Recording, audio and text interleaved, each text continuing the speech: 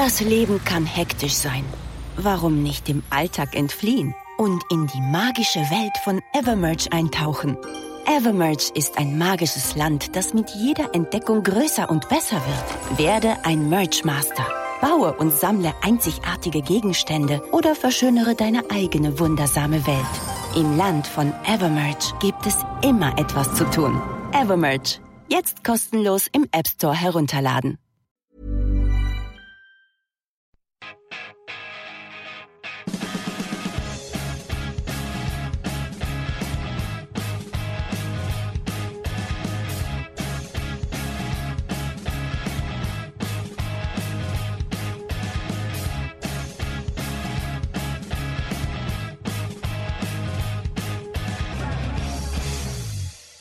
Welcome to the Chelsea FanCast, fueled by Guinness, powered by Celery, the show that dare not lose to Spurs.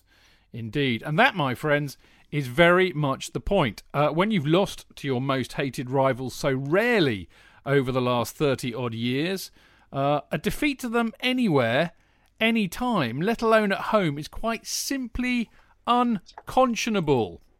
So there you go. Now, perhaps we shouldn't be surprised, therefore, that a match of this importance played against a Jose Mourinho side would end in a stalemate. To be fair, Jose did an excellent job in setting up Spurs not to lose, and as Jimmy Floyd Hasselbank said, Spurs got away with a point. They normally come to the bridge and lose. I think he got that spot. He's becoming a brilliant pundit, by the way. Chelsea, of course, I think could have done better. We could have been more clinical.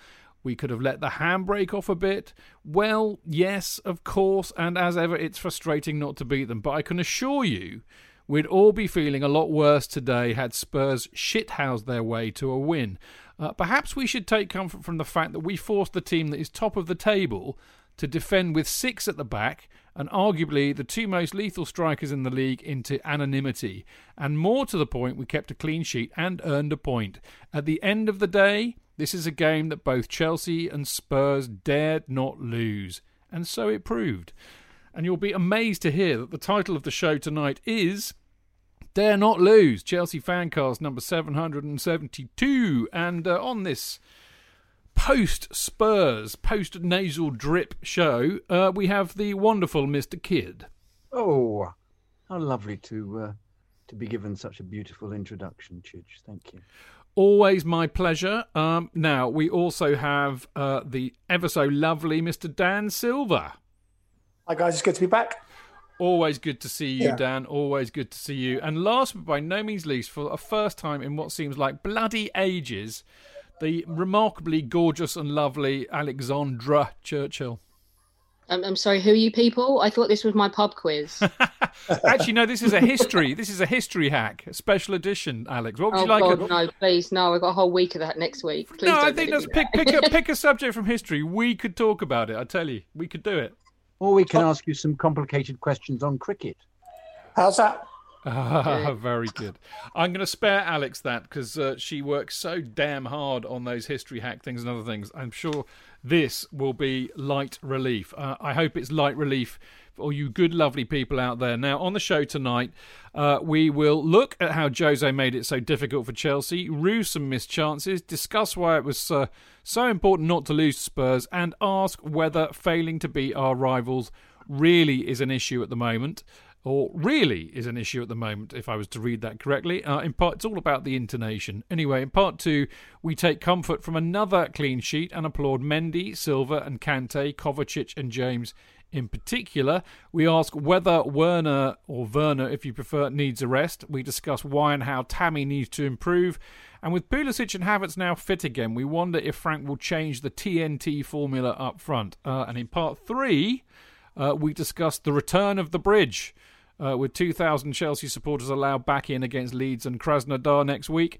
The Chelsea Supporters Trust has been vociferous this week about the ballot system and the extortionate pricing. And Trust members, Dan and myself, will discuss the iniquity even of the situation and what the Trust is doing about it. And finally, to wrap up, as we always do, we will have emails to read out. But of course, before that, we're going to look ahead to Wednesday night's Champions League match against Sevilla. All of that and more. And more even after this very short break.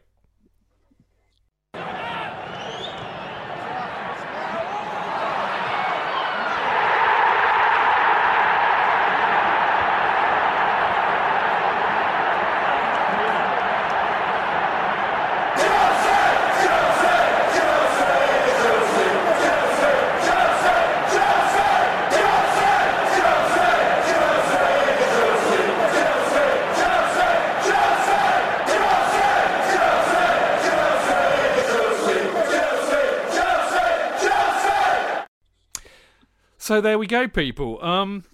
I also forgot to mention Mixlr. Yes, every Monday and indeed Friday, we do this show live on a platform called Mixlr, which is mixlr.com/Chelsea-fancast. And that means you can kind of listen to the damn thing live, but also join in the chat room, which is quite a popular, fun thing for people who can talk amongst themselves and totally ignore what we say. Sometimes I will give them a shout out, mention something interesting that they may have said, but it is great fun. So I do commend that to you. Apart from that, any other time, we're at Chelsea Fancast on Facebook, Instagram, and of course Twitter. Now on to the football. Well, people. I have to say, there's something I really hate about Chelsea playing Spurs, because I'm not joking with that title. It's just a match that I cannot bear losing. But before we get into all of that, JK, I think it's worth talking about. Really, it was classic Jose. I mean, I wrote these notes during the game, as you know, because I put them in our little notes thing these days, my little stream of consciousness, but. He clearly set out his stall not to lose. He is a shithouse manager, and we loved him for it when he was ours. I mean, they had no shots on target at all, really. Maybe one at the end. They defended with 6 at the back. That early one from what's his name, Bergwijn. Yeah, that was about it, wasn't it? They were really organising the transition. They denied us space between the lines. They defended deep. They let us come on. I mean, I have to say, you need to applaud that. That's if that's what he set out to do, he did a very good job. And I don't think it's quite as simple as us, finding it hard to break them down. I think they made it hard for us, and they really did. At the same time, though, we completely annulled Son and Kane, who are a wonderful combination, who had absolutely nothing to contribute to the game yesterday because they were so just tied up by the excellence of the defence, for whom Silva was once again completely immaculate. And it's just like watching John Terry for me. I just find it. You suddenly realise that what you've been missing. When you see Silva, you think, it's class act. Class. It's a class act. He's so classy. And as I say, it just reminds you of JT. It's just the little things. He just takes a look at somebody, moves back a few paces, moves forward, just accelerates, gets the ball. It's a wonderful piece of skill when he got the ball on the touchline, just passed it along to a Chelsea player, and you thought would have been so easy to have booted the ball up the pitch or kicked it desperately away. But no, he was just very cool and just played it out. And I thought their controlling of Kane and Son was absolutely brilliant. They didn't get a sniff. No, not a sniff, which was absolutely superb. And I also think we forced them back. It's all very well him saying he defended. He had a way of attempting to nullify Werner and Abraham by having so many players, particularly Werner, who had people swamping basically. But I thought we did enough to win it easily. And I was disappointed in it. And I think also I was disappointed because, as you say, Chidge, it is so tense playing Spurs because it is so important that we beat them. But particularly having Jose managing them, the tension is unbearable. Well, at that particular juncture, as you have invoked the Christmas of evil past, Frank Lampard has yet to lose to Jose Mourinho as a manager. And I think, we need to take that away. I have to say, Dan, I mean, I know you wanted to come in with something. I'm going to ask you a question as well, but obviously say what you wanted to say anyway. But I was thinking, actually, it's very difficult for us because we're so emotionally wedded to this game in particular. And yet I think, for the purist, that was actually a great game because it was a really great tactical battle in a sense, I thought. Yeah, it was like the football chess match. I think it was very much, Jose had his way, and he I remember Jose's documentary said, I'm not saying you have to win, but you cannot lose. That's how he set up. I think he'd anticipated Kane and Son having more influence, but the fact is every time Kane dropped, either Kovacic or Mount pressed, so Kane was literally, might as well have been on the pitch. They stopped the channels, stopped the balls over the top apart from once. They just, Jose gets credit for that, but Frank gets credit for setting up a team that stopped the transition, stopped them really coming up against us. And he learned from the master. He's learned from some fantastic managers, and he's seeing that, implementing his own style, just beginning to just get this team purring really nicely. We dominated it, probably on balance should have got a win, but again, it's another clean sheet. it's a decent point in the grand scheme of things. I thought it was, it was a fascinating 0-0. It wasn't exciting, but it was a fascinating game to watch. I definitely think so. I mean, apart from the fact that unless we're walloping them, I really hate watching Chelsea play Spurs. It was a really good match. I mean, Alex, I'd be curious to hear what you think. I mean, if you've got pretty much the same kind of synopsis as we are. I mean, here's the thing. Inevitably, in a sense, they were going to cancel each other out because, I think Dan reminding us of that famous quote that Jose made to Chelsea players, of course, ironically, was so relevant if you're a Chelsea fan to this match, is that, not saying we shouldn't try and win it, but do not lose it. And I think, I go home thinking, well, all right, we didn't lose to those bastards. I'm okay with that. Well, the key to it is scoring early, which is what happened when we smashed United under him 4-0. If that goal from Mason Mount counts, then you end up destroying them, because I don't think there was a plan B. I think if it came down to an actual football game, then we would have smacked them about, judging by what I saw yesterday. Well, Werner's goal, if that's not offside, boom. Yeah. Was it not? I thought it was Mason Mount. No, it's Werner. Yeah. So, yeah. If that happens, if you get the early goal, then his game plan goes out the window. We didn't get that early goal yesterday, and I was quite proud of myself. I was quite a grown up about it. I was like, he did this enough times for you, and you didn't complain then. And I was quite magnanimous. And then he came out at the end and said that they deserved to win, and they were disappointed, and I wanted to punch him. Yeah, but he was clearly lying. He was clearly. I mean, people talk about Donald, and I don't mean to say this inferring any political bias or anything, but people say whatever Donald Trump says, you can say that basically he always just basically accuses everybody else of what he's guilty of. You can also say the same about Jose. Whatever he says, it's the opposite, because he's a liar. That's how I have to tell you. I just recorded a documentary about Montgomery for Channel 5, and I actually sat there and gave a 5-minute treatise on why I believe that he and Mourinho could have been twins, because both of them are incapable of smarting their own mouth at times. And though they are indeed great men, and you must respect them for their achievements, you can understand why people just wanted to thump them.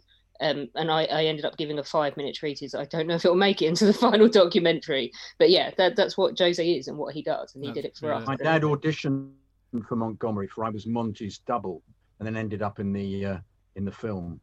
Oh, really? So yeah, I've got lots of stills of him dressed as Montgomery. He doesn't really look anything like him, so I can quite understand why he never got it. So it would have been I was not quite Monty's double. Indeed, I was nearly Monty's double. Yeah, nearly, not even nearly. JK, I want to talk to you about. I mean, there are two elements to this missed chances. One is it was a missed opportunity in a sense, wasn't it? Because had we beaten Spurs, we would have gone top, which would have been very nice and cosy for us. But I mean, the other thing is the missed chances in the game, and there was a lot of brouhaha on Twitter. Surprise, surprise, surprise about that.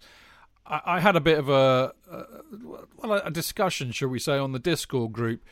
I don't think that there were many real clear-cut chances other than possibly, and only possibly, Giroud's. I mean, it came to him. Yeah, I mean, that was not a clear-cut chance in my book, because it came to him very, very quickly. I mean, okay, we've seen him put goals away like that. So I think the thing is that basically, I think that most of them were half chances, and Spurs made them half chances by closing down the space. It was. They defended really, really well. So would you say missed chances? Because I know you can be quite harsh on this, or would you say they were half chances? Well, I think the dilemma is when you're playing a game like that tactically, and you're playing so well in defence, which they've actually turned that round. It helps having a goalkeeper who can actually save the ball. But the half chance becomes the way of winning the game and going top. And that's the trouble. And when the same centre forward misses all of them, you then have to point the finger, and you then have to point the finger at Frank. But do you think Giroud should have come on earlier? That's what I'm just saying in that very sentence. You've got to point the finger at Frank for not bringing Giroud on earlier, particularly since Giroud scored a completely phenomenal world-class goal the day. And to have Tammy just not being on it, and he's we've talked about this before, he's that double thing of being very good in moments and then suddenly just lagging behind. It's like running into the penalty area, the kind of thing that Giroud does constantly, because that's the kind of player Giroud is in the penalty area. He sniffed those things out. And with Ziyech, and well, it wasn't as much Ziyech who I thought was slightly off it, but James putting those wonderful crosses all the time. You just knew that Giroud would have connected with one of them at least.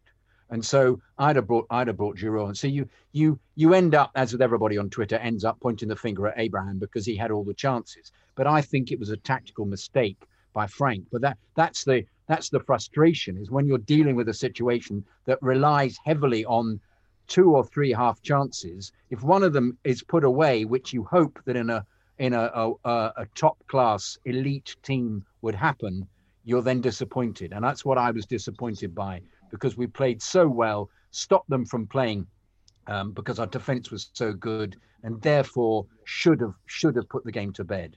Yeah. And in a sense, I also blame Werner for the first goal to an extent. Great goal, took it wonderfully, beautiful, the offside goal. Away. But he surely is together enough to appreciate that he just has to delay his run, and he's doing it too often. He was offside about 3 or 4 times again. And you think you cannot afford to do this. These are these little margins in these big games. Yeah. Cannot afford to do that. Dan, I'm gonna come to you first, then Alex. But what do you think? Yeah, I was just going to say they're very marginal. I think because he's so fast, the time of the runs he was a millisecond out. Yeah. He wasn't like massively offside. He was just offside. I think also with Tammy, there was you look at 23. Some of the defending by Spurs was great. Little nudge, little just kind of just blocking his run. It was some wise defending. I think someone put a point on We Are the Shed, said Drogba at 23, Tammy at 23. No, I saw you had that debate on Twitter. I saw that. Yeah. Listen, will he score? Should he have scored? We don't know. All these big ifs, buts, and maybes in football. No, but at the same time, I think, why are you then playing somebody who we're not thinking is the finished subject? Give him a go. Bring Giroud on for the last half hour to give him more of a go, Yeah, yes, I maybe could have bought Tammy, Giroud on earlier, but I think Tammy's still learning the game. He's there on merit because all his goal involvements in the last few games. You look at the missed chances rather than the chances he takes. It was frustrating. He gets one of those goals and it's a completely different, narrative. I think Tammy's still learning. He's on there in merit. Frank is picking players on merit. And maybe next week at least we'll get a double. It's one of those days from a bit, but I'll stand by what I said earlier. I think that Spurs did defend really, really well. I mean, it's all about concentration, and that's very much part of Mourinho's game plan. And they were very on it, and they made it really hard for him. Alex, you've been dying to come in. Yeah, just to say that we are here to split hairs, and I get what JK's saying, but when I looked at how woeful we were at the back last season, and the fact that we kept a clean sheet against Song and Kane, who the wankfest over those two just makes me want to gag. They won't shut up about them. And Kane went half an hour in that second half without even touching. He was anonymous. We did that. Yeah. So I looked at it, and yes, I was bored, and yes, I was annoyed at Tammy at the time, and then yes, I was angry with Mourinho for being Mourinho, and then I looked at him and thought, really, last year that could have been like a 4-0 defeat for us on a good day, or a 4-0 win on a bad day. At least we're not that team anymore. Well, I think that's a really sound point, Alex, because bearing in mind that Spurs played a blinder against City the other week. Again, they defended really, really well. And I think one of the things that I've seen about Spurs is the dedication to defending, if you see what I mean. They close people down. They're putting in the hard yards. That's what they did against City. And then City, they took their opportunities against City, because you're going to get opportunities in the game, and they won it 2-0. And I think if I'm Frank Lampard, I'm looking at that City match and thinking, because City, I don't care what people are saying, City are still a very good side. They're going to be there or thereabouts at the end of the season, no doubt about that. So Frank had to, and again, not only did he have to look at this from a professional manager's point of view and set them up tactically, being aware that Spurs can be lethal on the counter-attack, but Frank's got a bit of us in him. There's no way on God's earth does Frank Lampard want to be a manager that loses A, to Tottenham, and B, to Jose Mourinho. So he's got to play that game. He's got to play that cleverly, and it's a really hard place to be. I thought it was really interesting, JK, that he mentioned, could I have taken the handbrake off a little bit? Well, maybe I could. But the trouble is, if he'd have taken the handbrake off a little bit and then Spurs go up and score a goal, which they nearly did in the last minute, which would have been just horrendous, it's going to be disaster. You cannot lose to Spurs. It's a priority. That's my point, really, in that because he didn't take the handbrake off and we controlled them so well, you rely so heavily on the forwards taking their chances. And they weren't able to. They weren't able to. Well, for a variety of reasons, Lloris's save from Mount was great fabulous. save. Fabulous. Great save. But Alex, I'm sorry to take issue with you here. I agree with that they've improved. But for me, they've improved so much that I want them to do better against teams that they are dominating. And I want them to run away with a 1-0 victory in this, because I think we've come on so far that I think that this isn't quite good enough. And I know it's easy to say this is a work in progress, but I have been so impressed with them and individually that I really want them, as I've said on the show recently, I think they can win the title this year. And I want them to go ahead and beat everybody. I think they have the potential to do it. And I don't quite get at the moment why Werner is always playing on the wing. Why can't he try Werner playing in the middle? Why can't he play when Pulisic? Well, tell you what, can I park that for later, because I've got some just to prove you, and of course those of you listening in black and white can't see me do this, but I've done some homework, JK. Okay, about Werner. You'll be very pleased. That's all I'm going to say, but we'll save that for part 2. You just showed me your shopping list, Chidge. It's not my shopping list. It was a post-it note with some bets on it. I don't know. It's a technical analysis of Timo Werner. Alex, have you got your hand up? You have. Do you Yeah, want to reply to JK? In response to JK, look at me putting my hand up. I do my own editing on a podcast. I don't cut people up so much because I know how annoying it is. Some of us could learn from that, me included. Just to say that they turned up not to lose. I know we say none of us wanted to lose, but they turned up not to lose. We set out to win yesterday. There was a difference. And so when you're talking about hang on, cup draw. FA Cup home to Morecambe. No way. Morecambe. Yeah. And Eric Morecambe? Yeah, Marine got Tottenham at home. Who have got Tottenham at home? Marine, the lowest ranked team in the cup. So we got Morecambe at home. Excellent. Bloody hell. Yeah, I was just saying that we are talking about right at the very top of the tree, 2 teams that will be vying for top 4, but only one of them looked like they wanted to go out and win a title yesterday. Yeah. Dan? I know people have won titles playing like Jose did yesterday. Well, it is a worry. Going to say they haven't. That, I have to be honest with you, that has crossed my mind, and that is a worry. So let's not talk about that. No, it's not a worry. Sometimes, especially with the squad that he's got, a squad like that wins a title. That's like a Leicester title. You haven't got the squad to do that, and you did it arguably because other people didn't play their best football. Yeah, I agree. Dan. I just think Spurs have got the depth to be sustained. Because if Kane or Son gets injured, they haven't really got, Vinicius, whatever his name is, or whoever. They haven't really got anybody who's going to come in. They've got Moira can come. Yeah, but Moira's not Harry Kane. I mean, No. you got this, championship backup centre half who's unproven at this level. They're only 1 or 2 inches away from a struggle, and I think that. Sorry, Dan. I was just going to say that for them they may go on a really good run. I'm not saying they won't, but you're right. They can't sustain an injury list, and for them to win the title this year, we would have to fuck up. City would have to fuck up. Liverpool would have to fuck up. And although Leicester losing home to Fulham today, so. Yeah, well, they got one back, I think. But but so they're not going to win the title on their own merit. They would need factors to play in their hands. Yeah. And City might just find the form. And Leicester lost to Fulham today. Well, they did. 2-1, just finished. Fulham were 2-0 up. I had 3-1 JK in the Prem prediction, so I'm not happy. Me too. I had 3-0. Oh, mate. Fulham are dreadful. I feel your pain. Listen, chaps. I'm just going to move this on. I mean, the bottom line is, I think that, and actually this segues quite well into what I want to talk to you next, really, which is about us not beating rivals to date. But I obviously want to beat Spurs. I want to pulverise Spurs. I want to smash them. I want to grind them into dust every time we play them. But, this stage of the season, a stalemate, tactical stalemate, 0-0, where actually second half I thought we played really, really well. On another day, one of those goes in and it's a different game, is okay. At this stage of the season, that's okay. If it's in March and we're chasing down the title, it becomes a game you have to win, and I would have been thoroughly pissed off. But it's not. We're in, just about to go into December. 10 games. 10 games. 10 games in, exactly, JK. So it's a different gravy, mate. It's a different gravy. Anyway, I do want to pick up on this because the reality is so far this season, we've played Liverpool, we've played United, and we played Spurs. So those are probably the biggest teams. It's hard to count United in best, but normally you would say those are going to be rivals for top four or the title. We drew against United and Spurs 0-0. We lost to Liverpool 2-0. I have to say, I mean, I know this has been doing the rounds on Twitter. I personally don't think this is an issue because I think that Liverpool game is such an outlier. Beginning of the season, half of our team weren't playing. United, the priority was to not get spanked by them because they had our number for the last year or two, and also to keep a clean sheet. And we did that, and we were away.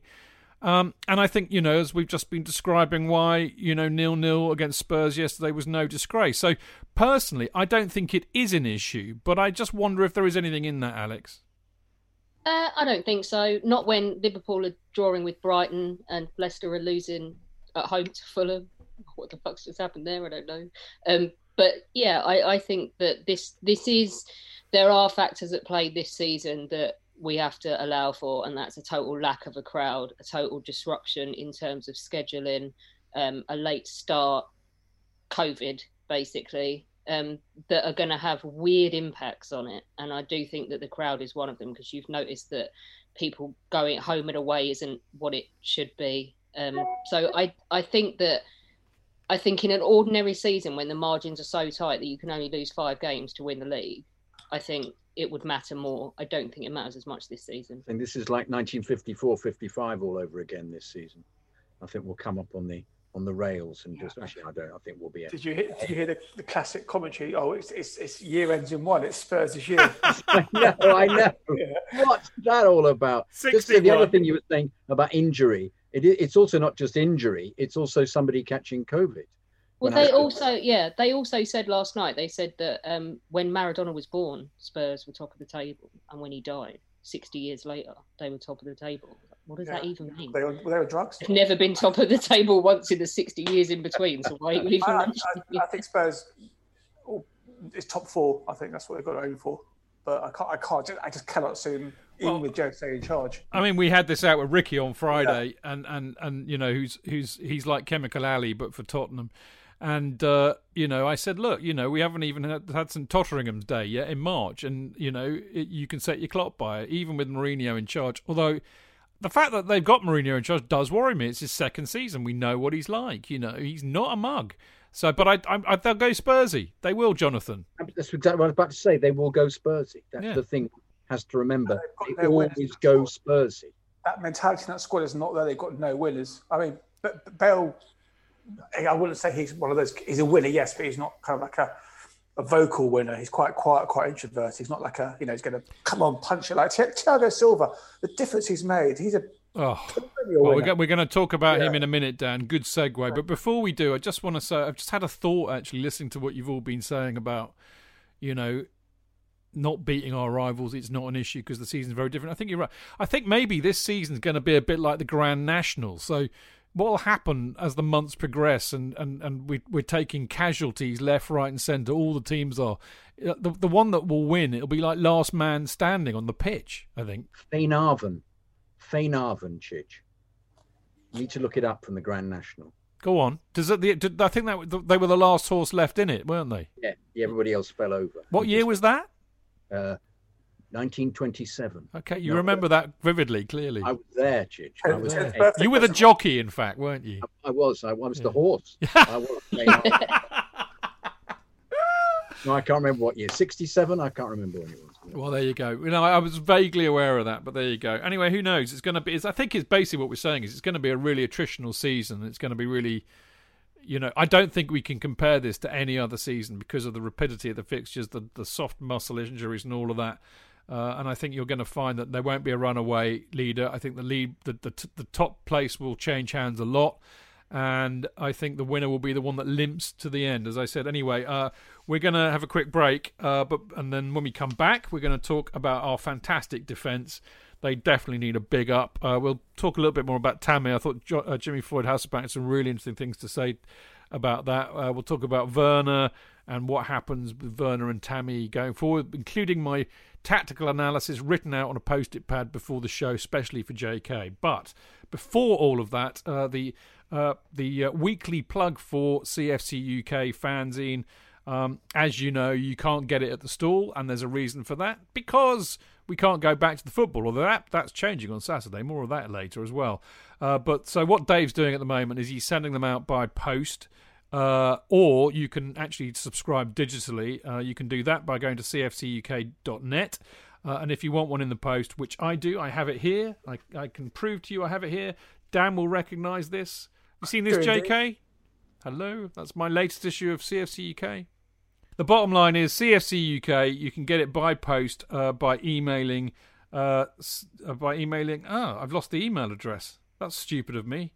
Bugger. I think it's cfcuk@gate17.co.uk, as my memory serves me correctly, and it's a couple of quid. How did I lose that off the script? I must be going potty. Anyway, we'll be back very soon when I've collected my brain from wherever I've left it.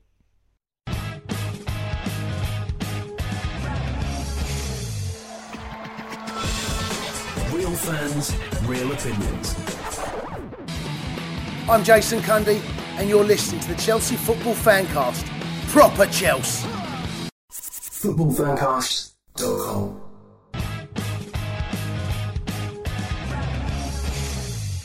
Welcome back. This is the Chelsea Fancast. I'm Stanford Chidge, and I've got Mr. Jonathan Kidd with me. Whoop. I've got Mr. Dan Silver with me. Hello. And I've got the lovely Alex Churchill, the girl who likes balls. What's happened with your blog, mate? I did it for the first game of this season, and then I'm just going to level with everyone and just say I just cannot bring myself to care in these circumstances. I watch all the games, I do, and I care about the results, but it just, without your mates and without the social aspect, and that's what the blog was really about, was what it was like to be there, and we're not. So. I know. I kind of feel like that with the show, really, but, you know...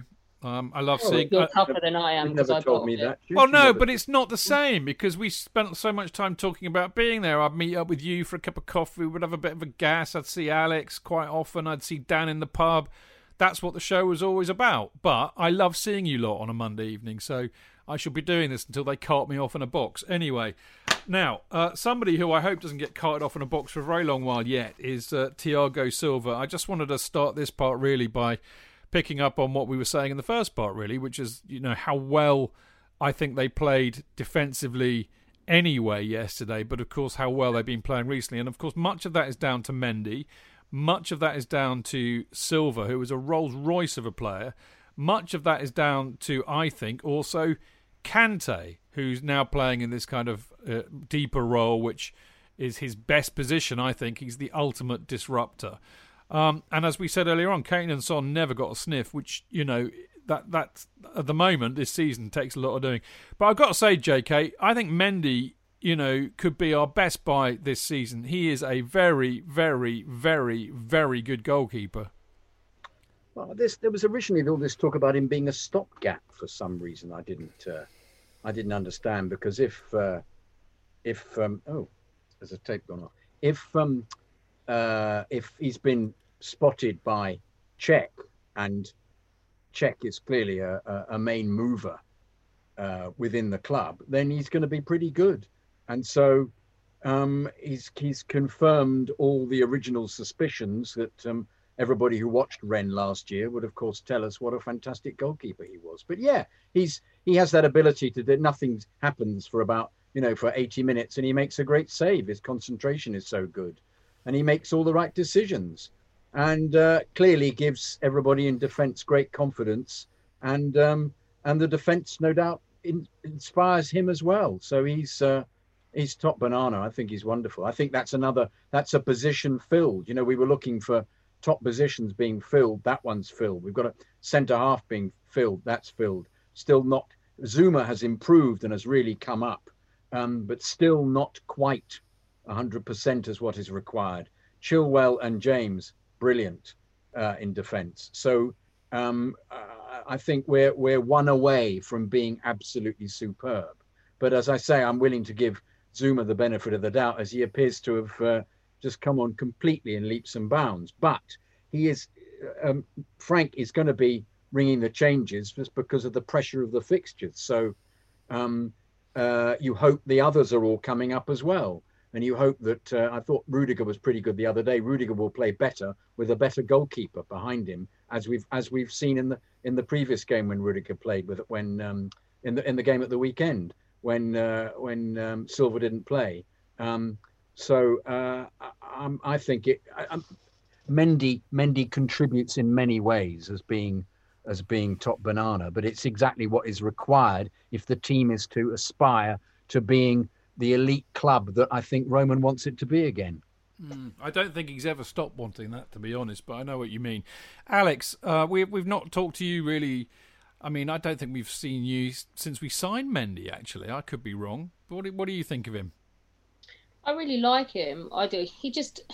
Do you know what I love about us this season is, and I said this right before, I was about to tweet this the other day, right before drama happened, is that we have become, we have stopped being that team where literally you don't know what the fuck is going to happen when kickoff arrives and you don't know who's going to turn up. We have become much more dependable and much more stable and much more, we make sense more on the pitch now. And given the chaos at the back last season and that, obviously that had to change. And Mendy's just a massive part of why it has changed. And I think he's brilliant. I think, was he not like training on his own because he didn't even have a club a little while ago? Yeah, he's unemployed. Unemployed. It's like Kante driving around in his Mini. We just seem to be getting more players that are sort of along the lines of Dave, that are just happy to shut up, do their job and play football. And I'm so put off by the fact that JK looks like he's taking a piss in the corner. We've done in that grass. Yeah. How do you think it's grown so tall? I know. But yeah, I just think it's having a piss. Yeah. Put it away, I don't even JK. know what I was saying anymore. Dan, I mean, by all means, feel free to comment on Mendy, but I thought I'd reserve for you a bit more Thiago Silva love. Yeah, I mean, just very quickly, Mendy, the couple of things he did in the match yesterday when he, the cat threw me off. There's a very good joke about him. I'm not going to say it. Well, I was going to, so shall I do it? No. Yeah, go on. Well, I was going to say I was waving at Alex's pussy, but that would sound wrong. I was going to say Alex has got a pussy out. Oh, look at Bertie's waving back. Hello, Bertie. Meow. Hello, Bertie. Yeah. Hi, Bertie. That is the Two are you cutest being cat. served? Two are you being served gags in the space I know. 10 seconds. I have to say that, Bertie is probably my favourite cat. I do love that cat. Anyway, sorry, Dan. It's not only him, but we were on a Great War Group thing the other day. Everyone's cats seem to have become Zoom usurpers. As soon as they see Zoom go on, there they are in shot, mugging for the camera. Is Kid knocking one out now? No, he's not. Look, right, we've upstaged you with Bertie, Alex's pussy cat. So I shall shut up. You were talking about Mendy and Silva, mate. Yeah, before he paused. Yeah. Very good. Yeah. What little Mendy had to do, he did really well when he came out towards the end to push that cross away. Just takes the pressure off. I think he's absolutely calm and personified. But no, Silva's he's such a joy to watch. I mean, if we could have got him like 10 years ago, what a footballer. Every bloke I know has a man crush on him. Everyone. Yeah. It's just something about him. He's just effortless. He reads the game so well. He just steps up when he needs to, steps in when he needs to. It's just fantastic watching him play. Brilliant. I can't remember. Sorry, go on, mate. Go on, finish. I was going to say, how much Zoom has improved. He's still got the odd reckoning, like right at the last minute, but Zoom looks significantly better player. He does all the dirty work. He's almost like Silva's going Zuma go here, Zuma go there, whatever. It's great to watch. That unit as a back four, Chilwell, James, it's a really, really good, strong back four. They're getting better with each game, hence the clean sheets. The transformation in the last 10 games has been phenomenal compared to last season. I was going to say, and I can't remember whether it was Henry Winter or Alison Rudd in the Times, but they picked up just how smooth and he just has all great world-class players. Silva has all the time in the world. And as I said, I can't remember whether it was Henry or Alison Rudd who writing their report on the match, said that there was a moment where a ball came along and and he headed it, but he twisted in the air so he could head it to Chilwell, who could then initiate a move. And he said that that's what Silva's all about. It's not just about blocking and defending. He sees what he does as always an opportunity. So whenever he blocks, defends, intercepts, he's always thinking about moving the ball forward, and it's a joy to see. But JK, as you and I were saying, because our love for Kante knows, or Conte as you like to say, knows no bounds, and I'm just so. I mean, I don't know. It's really weird, isn't it? Is it a coincidence that because he's playing in the position that we like to think is his best, he looks back to his best, or is he back to his best anyway? And it just happens to be that Frank's got him in that deeper lying role. Either way, I'm so happy to see him looking apparently free from injury. I think it's the latter one. I think he's as He's good. finally had a rest. Yeah, he's as good as he's always been, and he just happens. Frank wants him to play a little further back, actually. He was wonderful again, absolutely wonderful. But we've got them all. But this is why, really, I'm slightly disappointed about yesterday, because we've got that sussed. Frank's got to get it ticking up front, and then we'll beat everybody. By the way, bizarrely, "Are You Being Served" is on in the background on my on my computer. Do you secretly watch it 24/7 to see if you can pick up any gags? No, it's always the pussy gag. I look at those always. So you've got the Indeed, Mrs. Though you got there before me. And no, it's just a Jonathan is actually sporting a blue rinse tonight and a dress. He's got the John Inman cap as well. Yeah, I've got. Yes, I'm free. But in fact, bizarre. I'm digitizing all my Betamax tapes, and it just so happens that one stopped in the middle of what we're doing. That's why I got up and went into the tall grass and looked as if I was weeing. I was, in fact, putting a new tape in. And "Are You Being Served" has come up. How about that? Yeah, but just going back to the attacking force, we've scored a lot of goals this season. It just happened we came up against a very belligerent Tottenham side. So I'm not too worried about the attacking. That, again, like the defence is slowly taking shape. But I have to say, the ref didn't do us any favours. No, he was a twat, wasn't he? But I mean, we kind of expect that now. But it's interesting what you say there. I mean, and I agree with you. As I said, I had this argument on Discord. I think that we didn't have any clear-cut chances. We were feeding off scraps. That had a lot to do with Tottenham. But I think we should be honest enough to be able to say, could they have done better? Could we be more clinical? Because we know that we do have that in the tank, that not being clinical. And I thought, I mean, I tell you what, he is far too underused, and he is a brilliant pundit, Jimmy Floyd Hasselbank. And I mean, we sit here. I mean, look. Number one, we hate the fact there are so many ex-Liverpool players who are completely myopic and biased. But on the other hand, we also moan about the fact that there are no Chelsea pundits on there to be completely myopic and biased in our favour. But what I would say about Jimmy Floyd Hasselbank, while he clearly loves this club, he's a really smart bloke. He knows the game, but he's not biased, and he calls it as he sees it. And I thought, well, fair play to you. And I mean,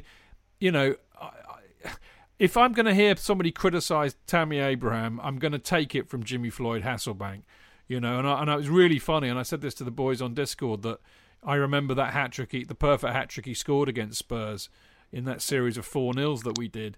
And I think he would have taken one of those chances. But then again, he was way more experienced than Tammy, who is still relatively young. But, Jimmy said Abraham had to do better today. He needs to step up. And I think that's true. But I'll go back to what I said a few weeks ago, JK. I think that Tammy is capable of stepping up. And I think he's capable of making those improvements. And I think that you will see that.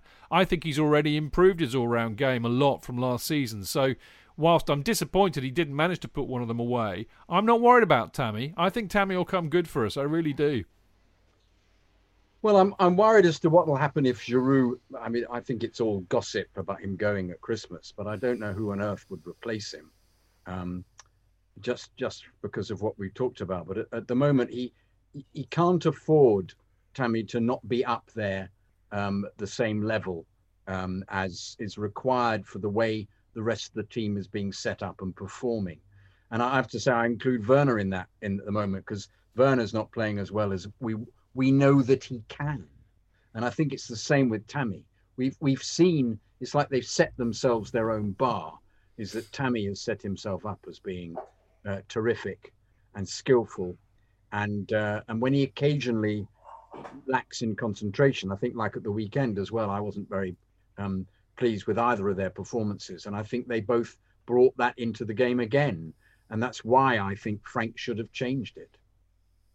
Can I just say, though, what a problem to have. I mean, don't forget, not so long ago, we're sitting there looking at the team sheet thinking, fuck's sake, have we got no one else that can play instead of Morata? Yeah. Look at it now. Such high standards. It's or great. Batshuayi. Yeah. Yeah. Are we really going to have to use him? I absolutely agree with you. Just as I really think the purchases and the way we've been playing and the potential is fantastic.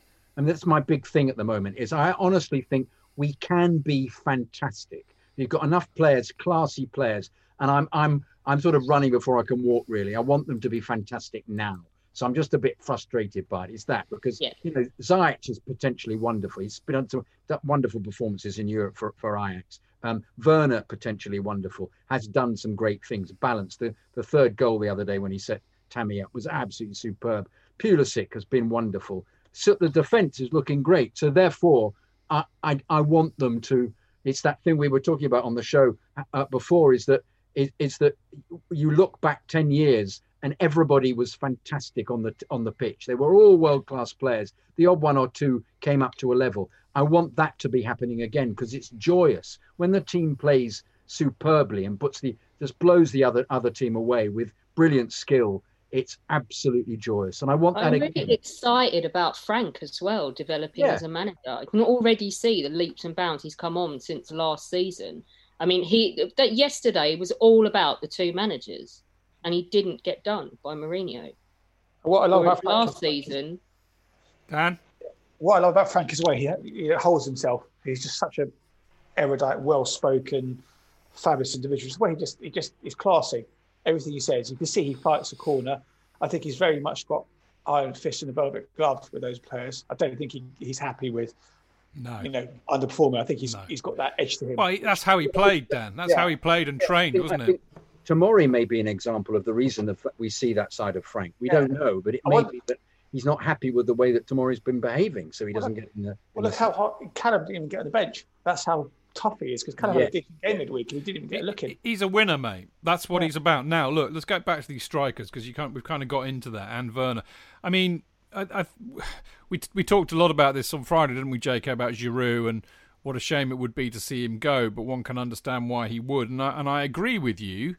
I think if he does go, we are a little bit light in that department. There's no doubt about it. And I think given the times we're in, I think what we've got two out-and-out strikers in Tammy and Giroud, and then we've got Werner, who can play left wing, but is fundamentally a striker.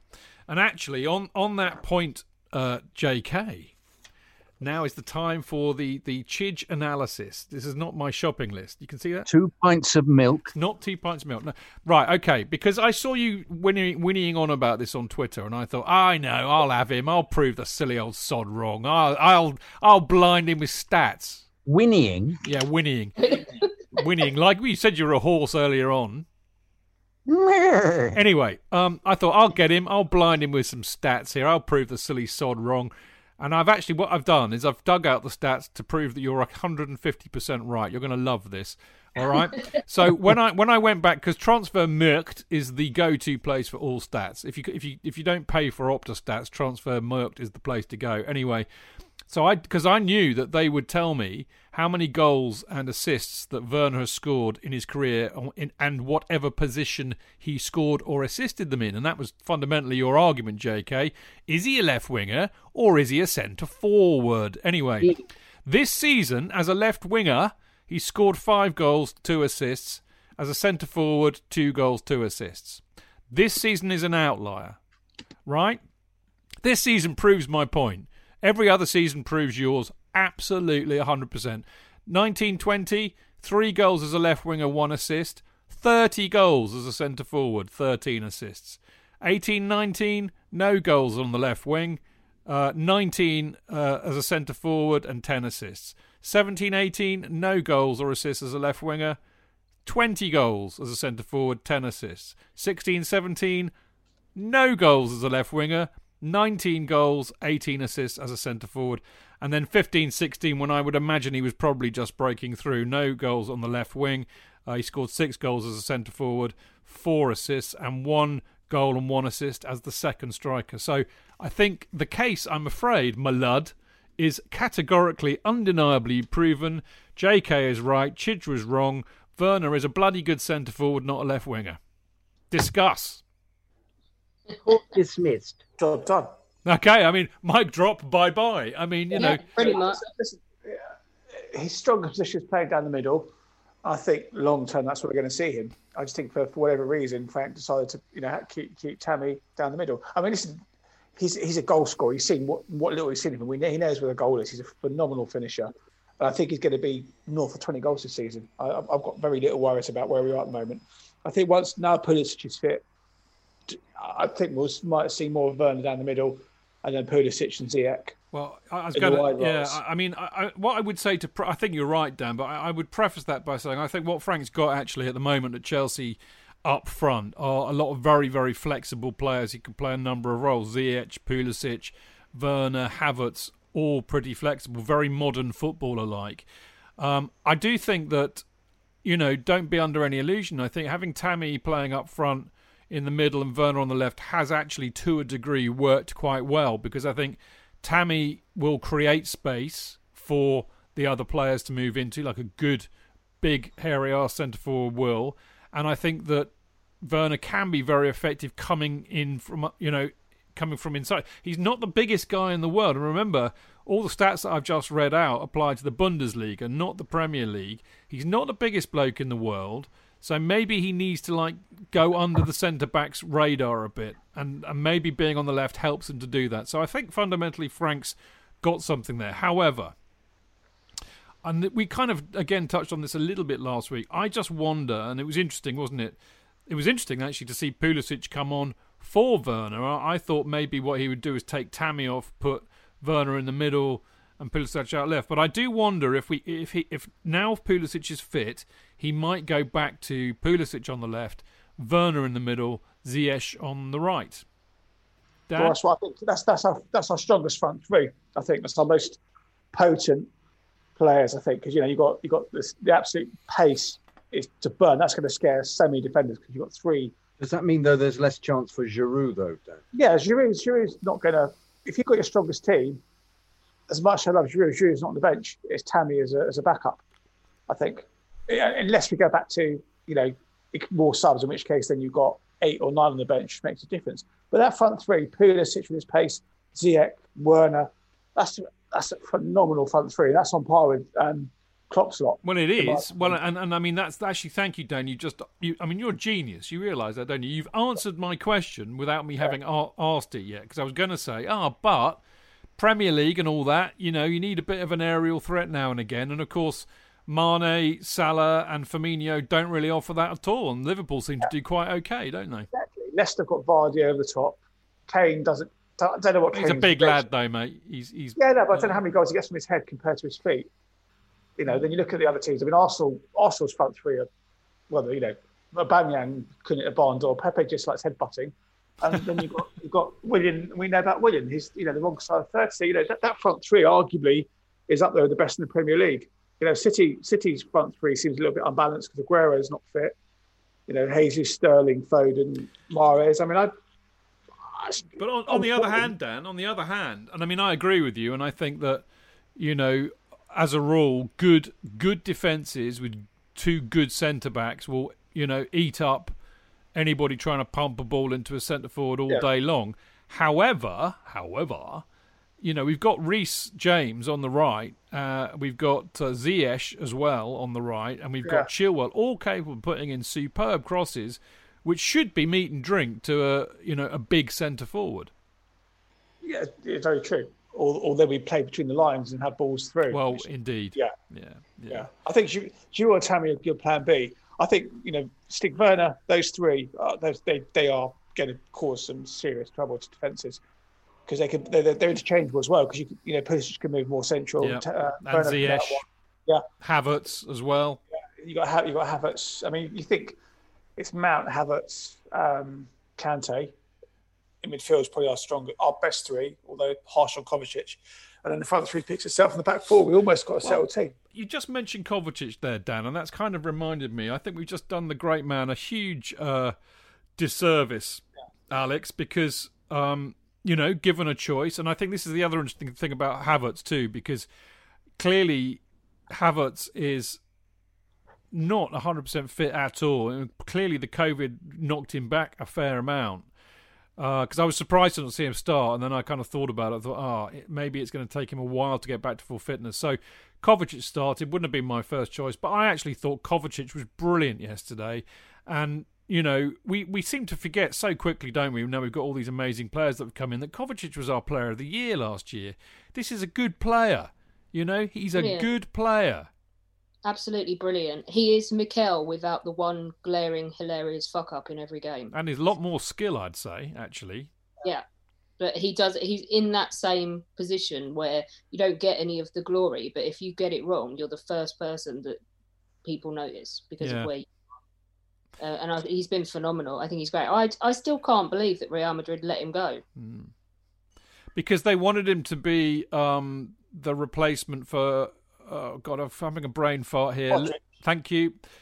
Yeah, well done, Dan. Yeah, they wanted him to be the replacement for Modric, but he's not Modric. I tell you what I like about him, JK. What I like about Kovacic particularly is when we and he find themselves in the shit just outside of our penalty area, he has the skill, the tenacity and the wherewithal to just run with the ball out of danger and just keep bloody going, even if there's nobody to pass to, and then very cleverly take the foul and get us out of danger. And he did it so many times yesterday.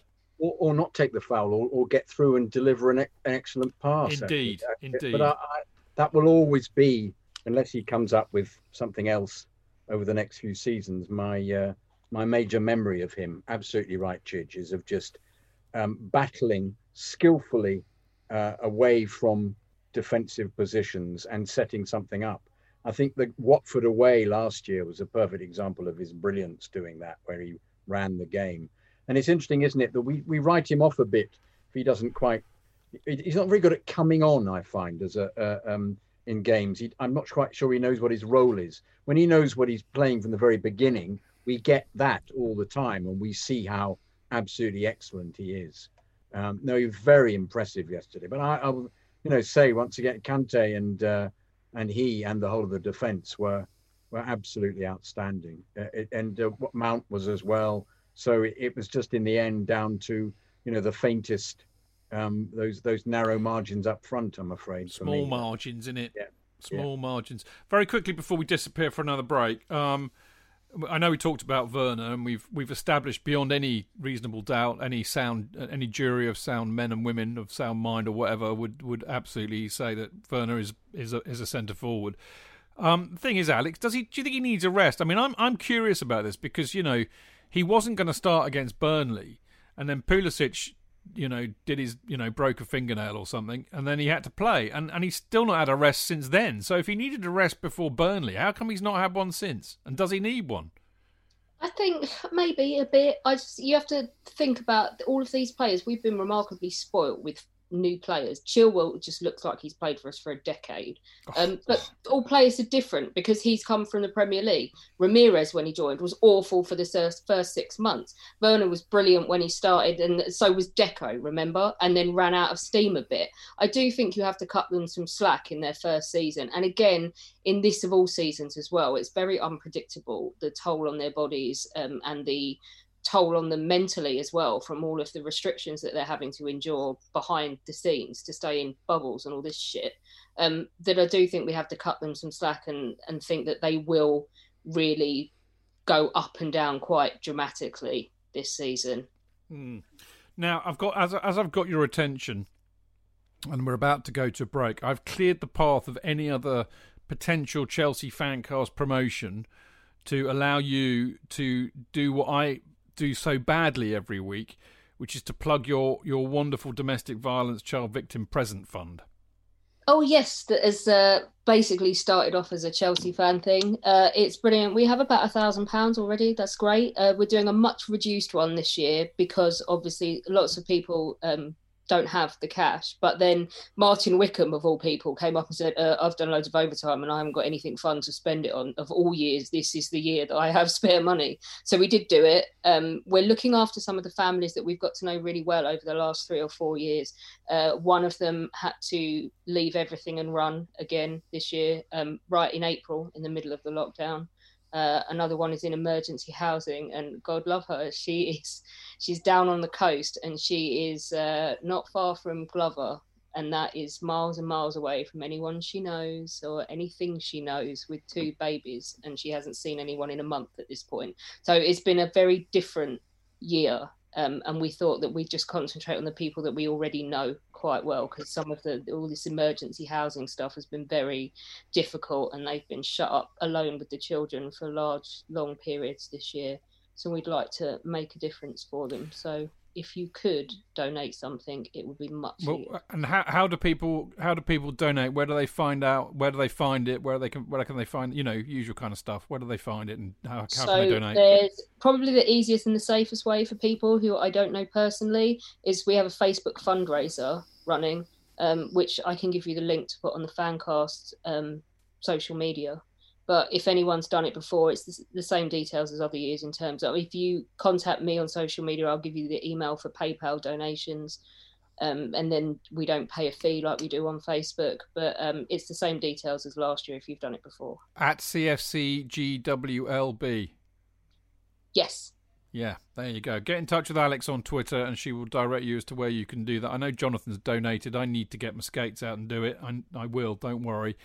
I'm sure we can twist Dan's arm as well. But of course. Yeah. Anybody else out there, please do. It's a great cause, I tell you. It really I do find myself in the most...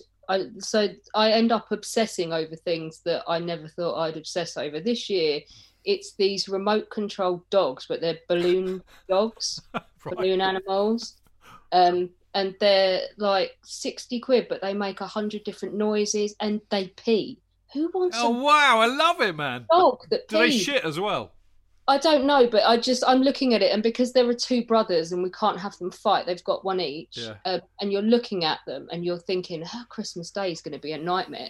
And then this is Sam, who many people have met because we've had Harry at football, we've taken him, he met Hazard, and this family we've got to know really well. I rang her the other day and went, I'm really sorry, but I bought them all like a semi-automatic Nerf gun each with 100 bullets each. So she has asked for Christmas for a bulletproof vest. For Christmas Day. Lovely. So, brilliant. Yeah. Oh, well done, Alex. As always, you do superb work, and we love you for it. Very quickly, actually, I did promise you no more plugging, but this is going to be quite groovy, man. But you may remember, I'm looking at all of you as well, actually, in front of me, but you may remember the Art of Football, who make these fantastic T-shirts. They did the great Munich one, they did a Baku one. They've given me a few over the years so I can help promote them. Well, they've got a competition coming up. Oh, yes. They've got a competition coming up, which is going to be on Thursday. So keep your eyes skinned on the Chelsea Fancast Twitter page on Thursday, because you will be required to like and retweet something, I think. I can't quite remember now. But if you do that, you'll have a chance to win some either a T-shirt or a print or whatever. Alex? No, I was going to wait for you to finish. Oh, no. Go on. Just butt in now. It's okay. Oh, I just wanted to ask when you were done if I could just quickly do a shout out for Steve Kelleher, who I think most of us know by sight if we don't know by name because he's ever present. He has been given a very sad diagnosis, and just to say, Steve, I love you. You're doing so well. I see you on Facebook, and he's doing all of these bucket list things and spending time with family and loving Chelsea still, and you're just an inspiration, mate, and stay well as long as you can. Well, I echo that. I didn't know that. I'm sorry to hear that. So there you go. Good luck, Steve. Keep your eyes peeled on Thursday on Chelsea Fancast Twitter for the Art of Football competition, and dip your hand in your pocket for Alex's Domestic Violence Child Victim Present Fund, and go to @CFCGWLB for that. Now, after the break, we are going to be talking about the return to the bridge and everything that's going on with Chelsea flogging 2,000 tickets for Leeds and Krasnodar. We'll see you in a sec. Das Leben kann hektisch sein. Warum nicht dem Alltag entfliehen und in die magische Welt von Evermerge eintauchen. Evermerge ist ein magisches Land, das mit jeder Entdeckung größer und besser wird. Werde ein Merch-Master. Baue und sammle einzigartige Gegenstände oder verschönere deine eigene wundersame Welt. Im Land von Evermerge gibt es immer etwas zu tun.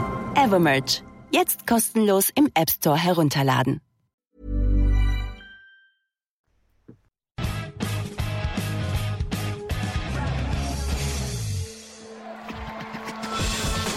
Real fans, real opinions.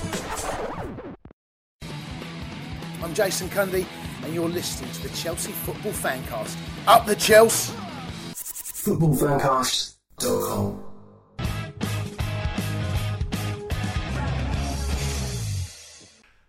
Welcome back. This is the Chelsea Fancast. I am, of course, Stanford Chidge. He is, of course, Jonathan Kidd. Yeah. He is, of course, Dan Silver. Hello. And she is, of course, Alexandra Churchill. Not offended by boob gags ever. Ever? No. For people who weren't listening to us off air, they'll have no idea what we're talking about. But there we go. Right, now, this is quite serious. Let me give you a bit of context for this. I know we talked about it with Liam on Friday, about the fact that Chelsea had literally just announced that they were going to allow 2,000 supporters into the Leeds United game on Saturday and the Krasnodar game on, I think it's Tuesday or Wednesday next week, I can't remember now, but which is a huge cause for celebration. I mean, I know that there are quite a few people, myself included, that sitting in a stadium with 2,000 supporters, being under all sorts of restrictions, the whole thing not being full, being worried about getting COVID, a whole myriad of reasons why I can understand why a lot of people don't fancy it. But I know that there are so many people, so many friends who are absolutely desperate to go back to Stamford Bridge and watch some football of any variety in any situation. And I totally get that, and I'm really genuinely very, very happy for a lot of people. Now, the other context, I mean, basically Dan and I are still very much part of the Chelsea Supporters Trust. I'm no longer El Presidente, which many would say is probably a good thing, but I'm still very much involved. Dan is probably even more involved than me these days. But what I can tell you is that, as you know, I mean, this was on the cards going back to the summer when we thought we might be getting out of the lockdown, and they were talking about it then. So the Supporters Trust has been in dialogue and talking to the club in conjunction with people like the Chelsea Supporters Group and the Chelsea Supporters Club, talking to the likes of Bruce Buck, Guy Lawrence, you name it, about how to manage this return to the bridge, knowing that at some time it would happen, knowing that it wouldn't be more than a few thousand people. And throughout that dialogue, which I'm led to believe by Cliff, who tends to be the one that represents us, that they were, including us in the discussion, taking on board what we were saying, listening to the suggestions that we had to make. Amongst those, very much so, were that we reckoned they should be selling the tickets 50% on loyalty points and 50% on a first-come, first-served ballot type basis. And certainly that the pricing should be, obviously not extortionate, but the same for all parts of the stadium. And we were very much led to believe that that's what they would do. So imagine our disappointment, to put it mildly, when we find out that it's all on a ballot. So that means that if, you're somebody who, kind of puts all your tickets on the exchange, you've got as much chance of getting a ticket in the ballot as somebody who's been to every home away and European game. Not really very fair in my book. But that's not the worst thing, Dan, is it? The worst thing is they're charging 75 quid to sit in the West Lower for, it's a bit like, I can't think of a decent analogy really, but they're charging you more for a diminished experience, it has to be said. It's appalling, Dan. Yeah, it's horrendous. I mean, it's such a false atmosphere. I was shocked. I mean, the dialogue, even going back to October when we thought we might be back in there before second lockdown, they were very, very much on board with what we were saying. And then suddenly they dropped that bomb. It was shocking. I think they realised that they don't give a crap because they're probably so anyway. Going by social media, they've easily got enough for the ballot. But it was just really, really, all the fantastic what they've done over the summer with the NHS, with all the other bits and pieces, and all the credit they deserve for being absolutely brilliant. They drop a massive shit on the supporters, straight away. And I think part of the reason was that there was only like a 2-day window from the announcement coming out to the ballot opening, so it gave us very little time to really rally up against it. It just means moving forward for the next set of games, and hopefully there might be an increased attendance if all goes well, we can really push to go back towards a fairer price. 75 quid, albeit yes, it's Leeds United, but 75 quid is even more than you pay normally to sit in the West anyway. I know, it's absolutely criminal. It really is. It's exploitative, it's extortionate, it's fundamentally taking the piss. And I mean, the reality of it is number one, it's exploitative because, there are plenty of people who will definitely, or who would have really been up for going. I mean, I have to say, Dan, I'm fairly sanguine about the balloting of it. I absolutely believe that there should have been some consideration for supporter loyalty. There is no easy way to do this, like there never is with loyalty points. You're never going to keep everybody happy, and you're going to disappoint some people. It's a fact of life. But being extortionate and exploiting that loyalty is appalling at any time, but even more so at a time when there's a lot of people who've been furloughed for 8 months who haven't got much money to spend. Yeah, I think I spoke to Matt Smith, who's like a journalist up in Burnley this afternoon. Just the same thing. It really is a really nasty taste. I mean, they didn't need to charge 75 quid. They could have gone with 40 quid. It would be very reasonable. Something like that is a fair price. I'd happily pay 40 quid and take my chances in the ballot. Maybe arguably the only thing they might have done is possibly fair as to, if you are successful in the ballot, you can't apply again till you're invited to come back, which means at least most supporters will get a chance they want to, the short term, to get tickets for the future games. And the Krasnodar one, 35 quid, what could be a dead rubber. Again, it's like, well, they could have done that for 15 quid, because arguably that game would mean absolutely nothing. And you're going to be watching, the kids in the B team play. If we get a result against Seville tomorrow night, that game is literally pointless. Well, what worries me is that this is, I mean, it's really interesting. If you cast your minds back to before lockdown, which was, of course, in March, there was a lot of concern already that they were about, and it was pretty much, I mean, not common knowledge, but certainly the people I was talking to, there was a definite feeling that they were going to really hike up the season ticket prices for this, what would have been this season.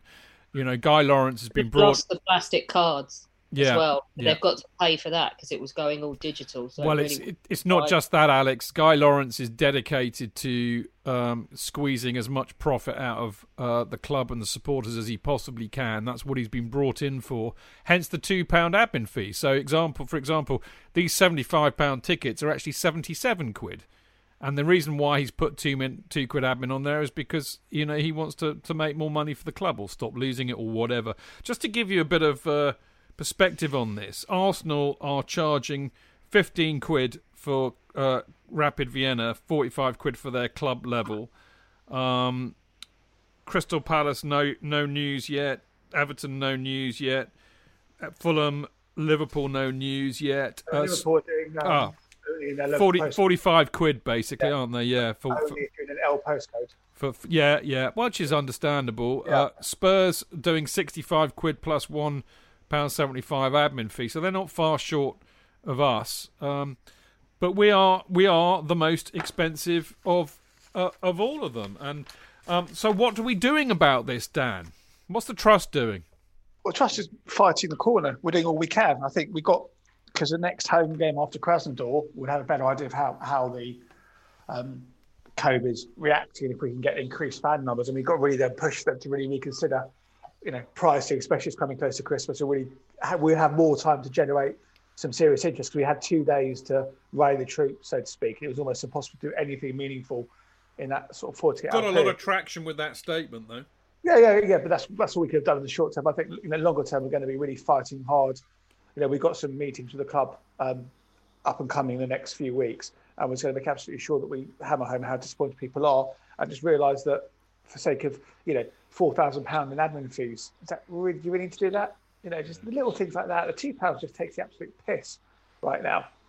All those little things, they do so much good work and yet they spoil it. It's a real PR own goal, I think, isn't it? Oh, and I mean, it is. It's this is not, by the way. And I mean, I've seen some crazy stuff on Twitter saying, "Oh, well, the club have got a right to try and make some money back and all that." Well, of course they have. I know that they're a business, but the reality is that most of the big clubs, unless you get 10,000 people in there, you're going to make a stinking loss on it anyway. And there were actually news reports before the government announced that this was able to happen, that the Premier League clubs were about to say, actually, we're not really interested in doing that. So, they're not making any money on this anyway. So, does it really matter whether they're charging fans 75 quid or 45 quid, Dan? No, it doesn't. Also, I was listening to Kieran Maguire, who's a football finance expert, on another podcast this morning. And apparently the government dropped this back. There's no warning. The government just dropped it in the club's laps without any warning. So I had no idea this was coming back. So they had very little time to prep. Not that that's a defence. They just should have read the room a little bit better. Because we're the first to come out, I think, with pricing. So obviously they could have waited to see what the other big clubs are doing and say, well, actually, let's go in at 50 quid. I mean, 50 quid is about the top level, I'd imagine, what people want to pay. If we're at tier 2, which we will be, is that restaurants open? Is that the idea? Restaurants open with that? I don't know about what's open. I don't think I've actually read if they're going to have. Restaurants will be open. It's Well, basically no bars for only drinking. Right, that's right. Of course, it's grub, isn't it? With it, grub with it. What's considered a substantial meal. Of course, it's that because hospitality is open. The West Stand is open, and I sit in Aussies normally. And they're charging £470 for the evening, and for that you get a three course meal and a glass of champagne on your arrival, but you have to arrive 2 hours beforehand, or they won't let you in with your passport, which I think everybody has to do anyway, and have a test. In this instance, you have to have a test. I know that's happening everywhere, but my problem is. If I wanted to go, which isn't high on my list of priorities, I have no desire to have a meal. I don't want to sit in a restaurant. So, and I'm therefore, even on my level of, one of the things I've always said about Aussies was it was an area that we sat, that Bates made into hospitality. Through being a hospitality member, I am being invited to go to the West Stand and to pay this huge amount of money. And I don't even want the meal. I just want to watch the game. And I'm enticed by the fact I really would like to watch the game sitting in an environment where others aren't. That's what I find attractive about this. I want to watch my team live. And I have to say, I don't care about the atmosphere. I would love to be watching them. But the problem is that I don't want to pay such a grotesque amount of money to do so. Yeah. I just think it's... I think the problem is it's a captive market because people will pay it. Judging by the ballot numbers, that I think what Robert from our Supporters Trust said, ballot numbers are way in excess of, supply and demand. I think it'll be the same for Krasnodar because people are desperate for football, and those that have got it, which absolutely fine, will spend the money. That's why it's exploitative. Yeah, exactly. Yeah, which club thinking, well, you know what, we'll sell 2,000 easily because 2,000 people will be able to afford it. And no one's going to boycott it because they'll be up for their own with their rights just to be because they want to go back. They don't care about the bigger picture. That's very true. Well, I mean, look, I think the bottom line is that I know that the trust are putting a statement, well, more of a letter to the club, to the board, to register our disquiet about what they're doing. And as Dan said, there will be meetings with them. We will continue to have meetings with them, and I think it's important that we have dialogue with them and we have it regularly, and when they make complete ricks of things that we're there to tell them that. That's very much what the trust was set up to do and what it's for. You much as they might annoy me like hell, there's no point just chucking Molotov cocktails at them from outside the entrance to Britannia Gate. You need to be able to sit down and reason with and talk to these people, and that's what the trust does.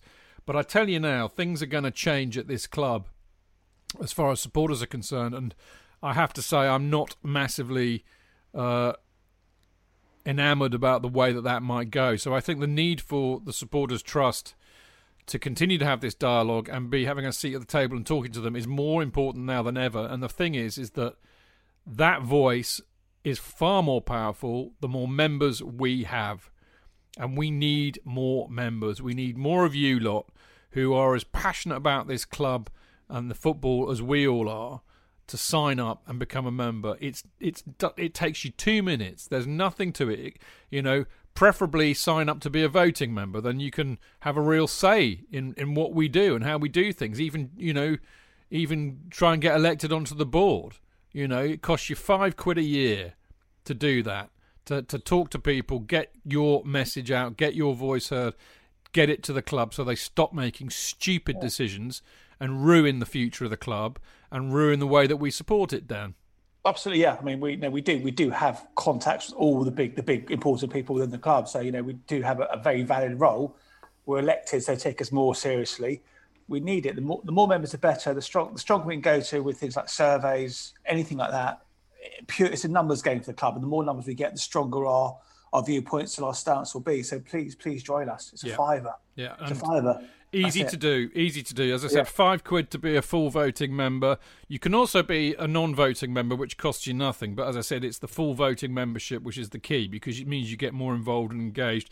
All you have to do is go to chelseasupporterstrust.com, and you can follow the trust on Twitter at ChelseaSTrust, and it's also on Facebook. So there you go. Right, now, party political broadcast over from the Right Honourable Dan Silver and the Lord Privy Seal, me, Stanford Chidge.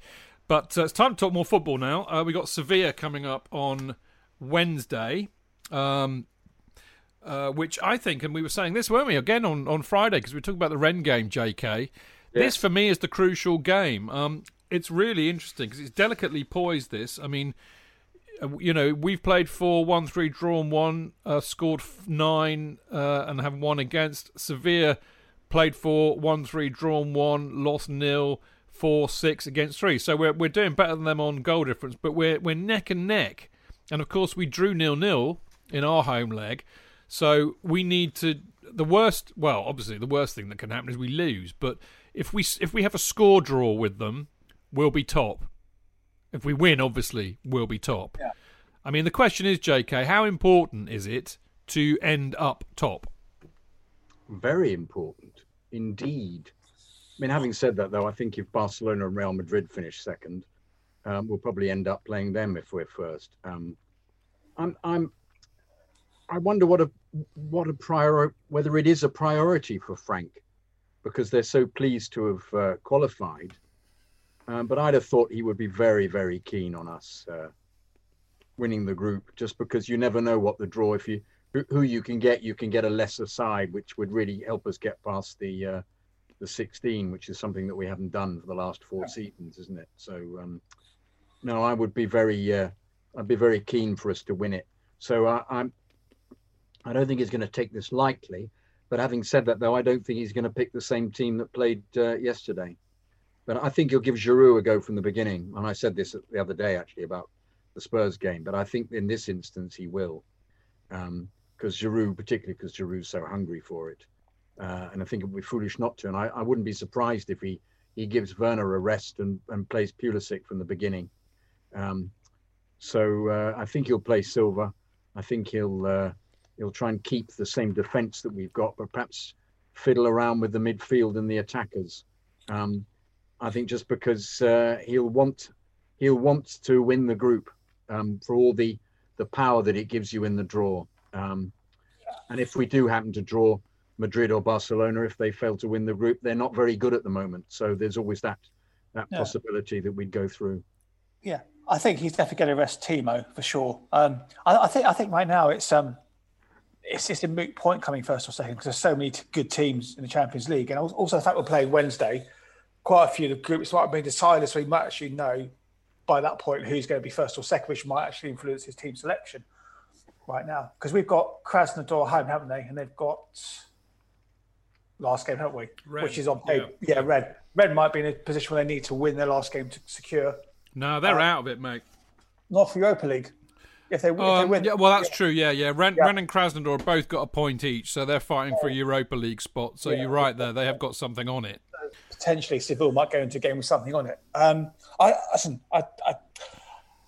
it's too close to call. I think whoever we get will be a tough exam. So coming top may not mean anything. I just think we just need to put out a good performance, get some games in the players' legs like Pulisic, rest a few players, because whoever he puts in theory, should have enough for Sevilla, I think. Well, you say that. I don't think Sevilla are a bad side at all. This kind of nonsense people said back, it was 0-0, we should have battered them, blah, blah, blah.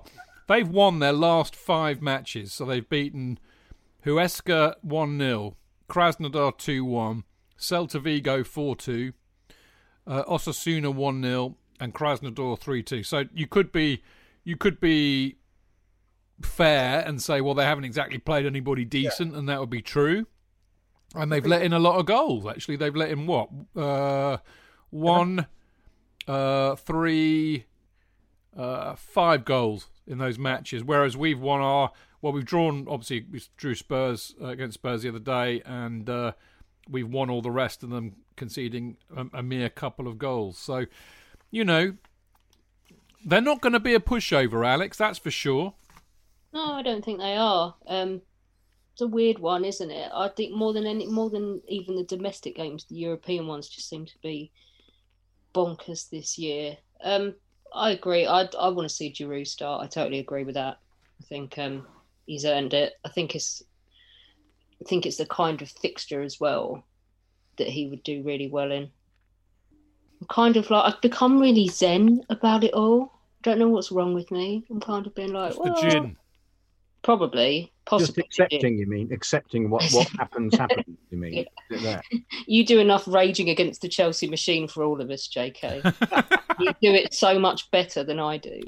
That's very true. Listen, guys, I've actually got a list here because I've done, I hope you've noticed this, Alex. You've not been on the show for a while. Have you noticed how much homework I now do for this show? Mate, you used to get like 5 minutes before 2 A4 sheets telling you, I'm going to talk some shit about some football, and you would have cut and posted some emails into it. Now you get a diagram with the formations, and you get basically, if I could not watch any of these and start my blog again based on the notes about the game that you give us. I know. It's epic. Epic. Thank you. Little swat. Thank you. Little nerd. I'm now Alex's teacher's pet. What, JK? Since Zoom, Chidge, because you now realise that you have to put this face on that we haven't before. He could get away with so much when we couldn't see him. Very true. Yeah, I've had to put some clothes on for a start. You know. Anyway, I have done some homework, as I've been bragging about. And in terms of who Chelsea might face next, now, from my memory, clearly not Man United, Liverpool, or Man City. But we could face... These are basically the top 2 in the groups, apart from Man City. And I have a feeling I might have screwed up here. But anyway, we could face Bayern Munich or Atletico. Either of them would be bad news, I think, because they're good. Borussia Mönchengladbach or Real Madrid. Real Madrid are not in good form, and Mönchengladbach aren't in spectacular form at the moment. Porto, you never know with Porto, but I'd fancy us beating Porto. Ajax or Atalanta, you never know with Ajax, but again, I would fancy us. They're always weaker every year, you would have thought, because they sell all their best players. Atalanta beat Liverpool the other day, so that'd be like the Spurs game the other day. No thanks. Yeah, they would be difficult. Dortmund again, a bit patchy, but they've got Haaland. They're a good side. I would be worried about playing them. And Lazio are really motivated. I think that they're a bit of a dark horse this year. Then you got Barcelona, Juventus. Barca, terrible form. They're 13th in La Liga at the moment. But they've still got Messi, although we do well against Barcelona generally. Juventus I would be more worried about. And then you've got PSG and Leipzig, who will, if one presumes United will go through, it'll be one of those. I mean, Ajax or Atalanta are an either-or, clearly, because they're in Liverpool's group. So PSG, United could beat them. Why can't we? Leipzig, again... That would be an interesting matchup. So I think what I'm trying to say, weirdly, is there are not too many teams left in it that I would think we cannot meet them whatever happens, otherwise we are going home early. I mean, like Bayern Munich, you face them next round, it's good night Vienna, or Munich if you prefer. There aren't that many teams there that I think are actually completely, no-go zones, JK. Yeah, I agree completely. So I suppose it doesn't matter. We should perhaps not care about the Seville result. So we're going to go through anyway. We've qualified anyway. Perhaps My new Zen like thing is like, if you can't beat whoever's put in front of you to win the champion. Now we've won it. I was never like this before, but now we have got one. I'm like, well, if you can't beat anyone in front of you, you don't deserve the trophy. Yeah, I think that's very, very true. All right. I will say before 2012, fuck that. I never would have said that. No, because we just wanted the easiest route to the final always. We just wanted to win it. All right. So predictions, Alex. Just a 1-0, and don't ask me in which direction. I think it will be quite tense and uneventful. Dan? Comfortable 2-0 win. JK? 2-2 draw. I think it might be a 1-1 draw, because that would be annoyingly good enough for us to be top. I mean, annoying for Sevilla, obviously great for us. I think it might be a 1-1 draw, but I don't know. I think it'll be a tough match to call. I really do. But then again, JK, something we haven't factored in, we are now, again, I think we need to keep reiterating this just to push up against the idiocy of the other media narratives who don't seem to understand the nuances of Chelsea. We are a very different team now to the one that played Sevilla and got a 0-0. Very different. I was annoyed by the telly yesterday, talking about earlier on in the season when we played Spurs and talking about 3 games on in the season as if somehow that was a yardstick. None at all. 6 players weren't playing. Indeed. I didn't get it. I thought it was really poor TV. If you read my CFC UK article this month, I haven't. It hammers them. It hammers them for that stupidity. Yeah. Fake sports news, it's called. Gaslighting. Anyway, enough.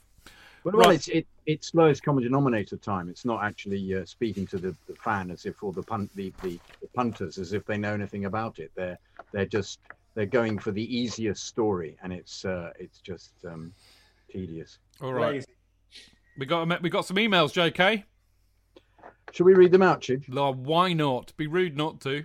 Would be foolish not to, wouldn't it? Really, it would. Yeah. This is from our dear friend Kenroy in St. Lucia. And he wrote it. He wrote it before the match. He was hoping we'd read it out on Friday, but we don't really do emails on a Friday, so there you go. Mona Monkey, by the way, I forgot is Grenada, I think. You know, I mentioned it the other day. But I know Grenada very well. Yeah, well, you didn't even. I mentioned the Mona Monkey, and you seem to have no knowledge which island it was from. So I've given up. I may have to look it up on the internet actually. Kemroy Justin. Dear Chidge and Kido, hope this mail makes it. Hope this email makes the Friday preview show. You want rum, dude? Well, hell yeah, you're getting rum. I'm sending a couple of St. Lucia's finest through the post to you, hopefully to be poured and toasted at the pub. Is it the penis, the dick, the knob, the Anthony Taylor, the cock? Something like that. Whoa! Someday when some sanity restores on Earth and England and Boris Johnson goes back to doing stand-up comedy. Hooray! I'm also doing this in homage to the upcoming Spurs game with an asterisk. There are people yet to be discovered in the backfields of Narnia that know I hate the Spurs. One time walking down the sidewalk or the pavement, geez Louise, I stepped on something very Spursy and stinky, had to throw my whole shoe away. As someone had not cleaned up the spur that their dog, or indeed themselves, had left sitting there. What do we think of Tottenham? Shit! What do we think of shit? Tottenham! My second favourite Chelsea game of all time is that fateful night in Munich. If you guys don't remember that night, I'll remind you later. That game had a little bit to do with winning the biggest trophy in club football and a lot to do with doing Spurs over by denying them their hard-earned spot in the Champions League as they come fourth that year. What a bunch of twats. My favourite Chelsea game of recent years, however, is, drumroll, the Battle of the Bridge. If they thought screwing them out of a Champions League spot was bad, how about killing their dream of a league title, the only meaningful thing that could have happened to them in the last 50-odd years or so? Whoop, whoop! Oh my God, that Eden Hazard dagger in their hearts. JK could get moist watching that. I was moist. I was moist, my dear man, watching that. For me, it was worth coming 10th that season just for that single moment. For me, it wasn't actually Kenroy because I thought we shouldn't have come 10th. To add insult to doing them over, we won the damn thing the next season ahead of them for no other reason but to stick it to them. I'm not so sure. I swear you can't script this stuff. It warms my heart when we beat Spurs, and I pretty much consider that a successful season. So in addition to sending you a Lucian rum, best in the Caribbean, don't listen to anyone else, even I would like to sample that, and I don't drink. I'm also sending you another rum as a prize for one of your panelists, me, that can name the most out of the starting 11 in the Battle of the Bridge. Cheers, guys. Up the Chelsea. Keep the FanCast flying high. Good, eccentric, easy to act male, Kenroy. I love it. However, I would disagree with you because I don't think that it's like Arsenal saying, I don't care how I do as long as I beat Spurs. I think that beating Spurs and winning a trophy makes a successful season for me. So there you have it. That's a brilliant email, as ever, from the wonderful Kenroy. Now, apparently, he's offered one of you three a chance to win a bottle of St. Lucian rum, and I have to say, I don't know what brand he's thinking of, but I have sampled St. Lucian rum, and it is a wonderful thing to behold. So, what does he want? This is the Battle of the Bridge, right? Okay, so in May 2016, yeah, the 2-2, yeah. Okay, hang on. You do it. I've got the team up, obviously, so that I can validate whether you. So Dan, you do it first, and don't cheat.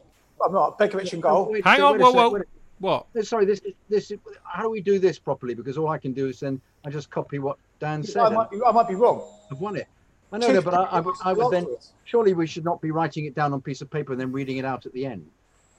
Well, do that now then. Well, I'll replan that. No. He's right. He's got a point. You just write it down on a piece of paper, and when you've done it, tell me, and then you can do it individually. All right?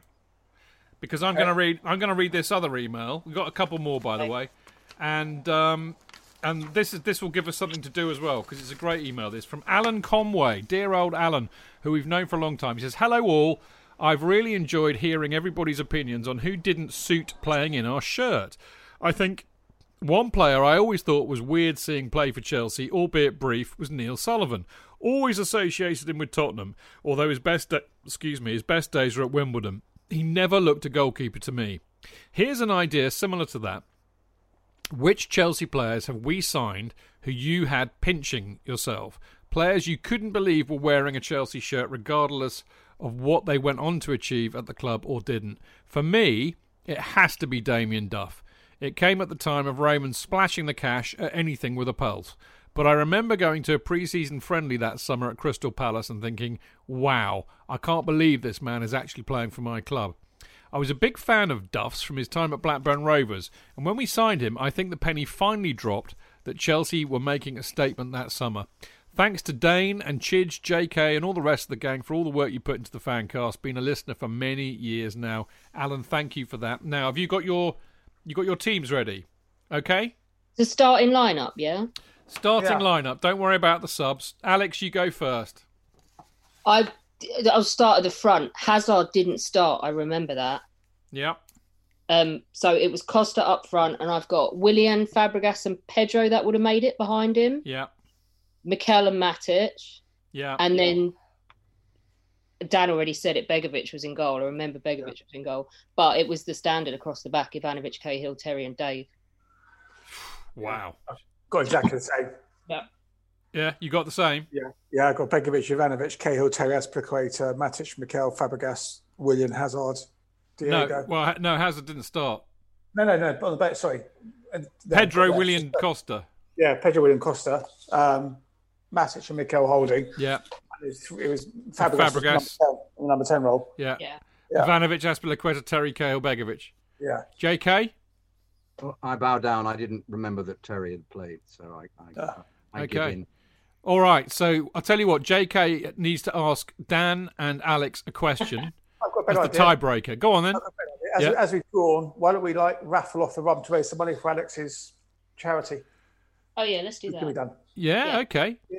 All right. I mean, it might take a while for poor old Kenroy to get it over it. I mean, I don't know how he's going to send some bloody. Dude, I've still got a signed shirt that, bless him, Peter in LA won. Is still behind my dining room table because obviously he hasn't been able to come over. I would be happy for you to have it yourselves. We should have a tie-break question. Okay.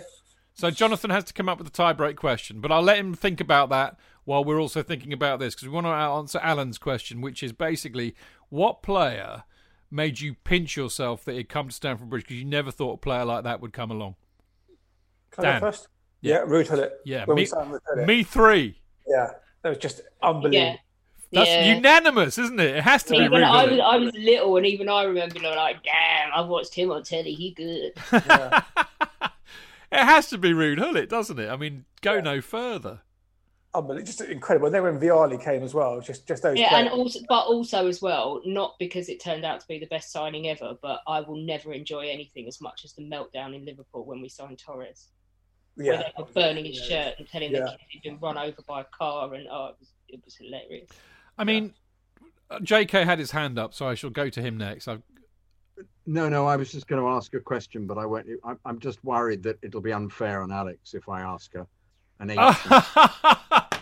So I retract the question I was going to ask. Kenroy has. I didn't realise he was listening. Kenroy's in. He says, "Who was on the bench then?" And if I'd have known that could have been the tie break. I can tell you the subs. Hazard came on, and we didn't. But I've got off. Came on as well. I've taken the page down, and it takes me an hour to load up. I tell you what, Kenroy, as you're in Mixlr now, you think of a tiebreaker question for Dan and Alex, and make sure you ask it before we finish the show.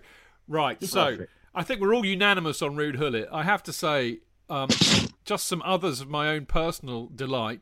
Vialli, that Dan mentioned. I was a massive fan of Vialli when he was at Sampdoria and Juve, and I just loved him. And I was just so delighted that a European Cup winner was coming to us. Marcel Desailly and Frank Leboeuf, World Cup winners. I was uber impressed that they turned up to the club.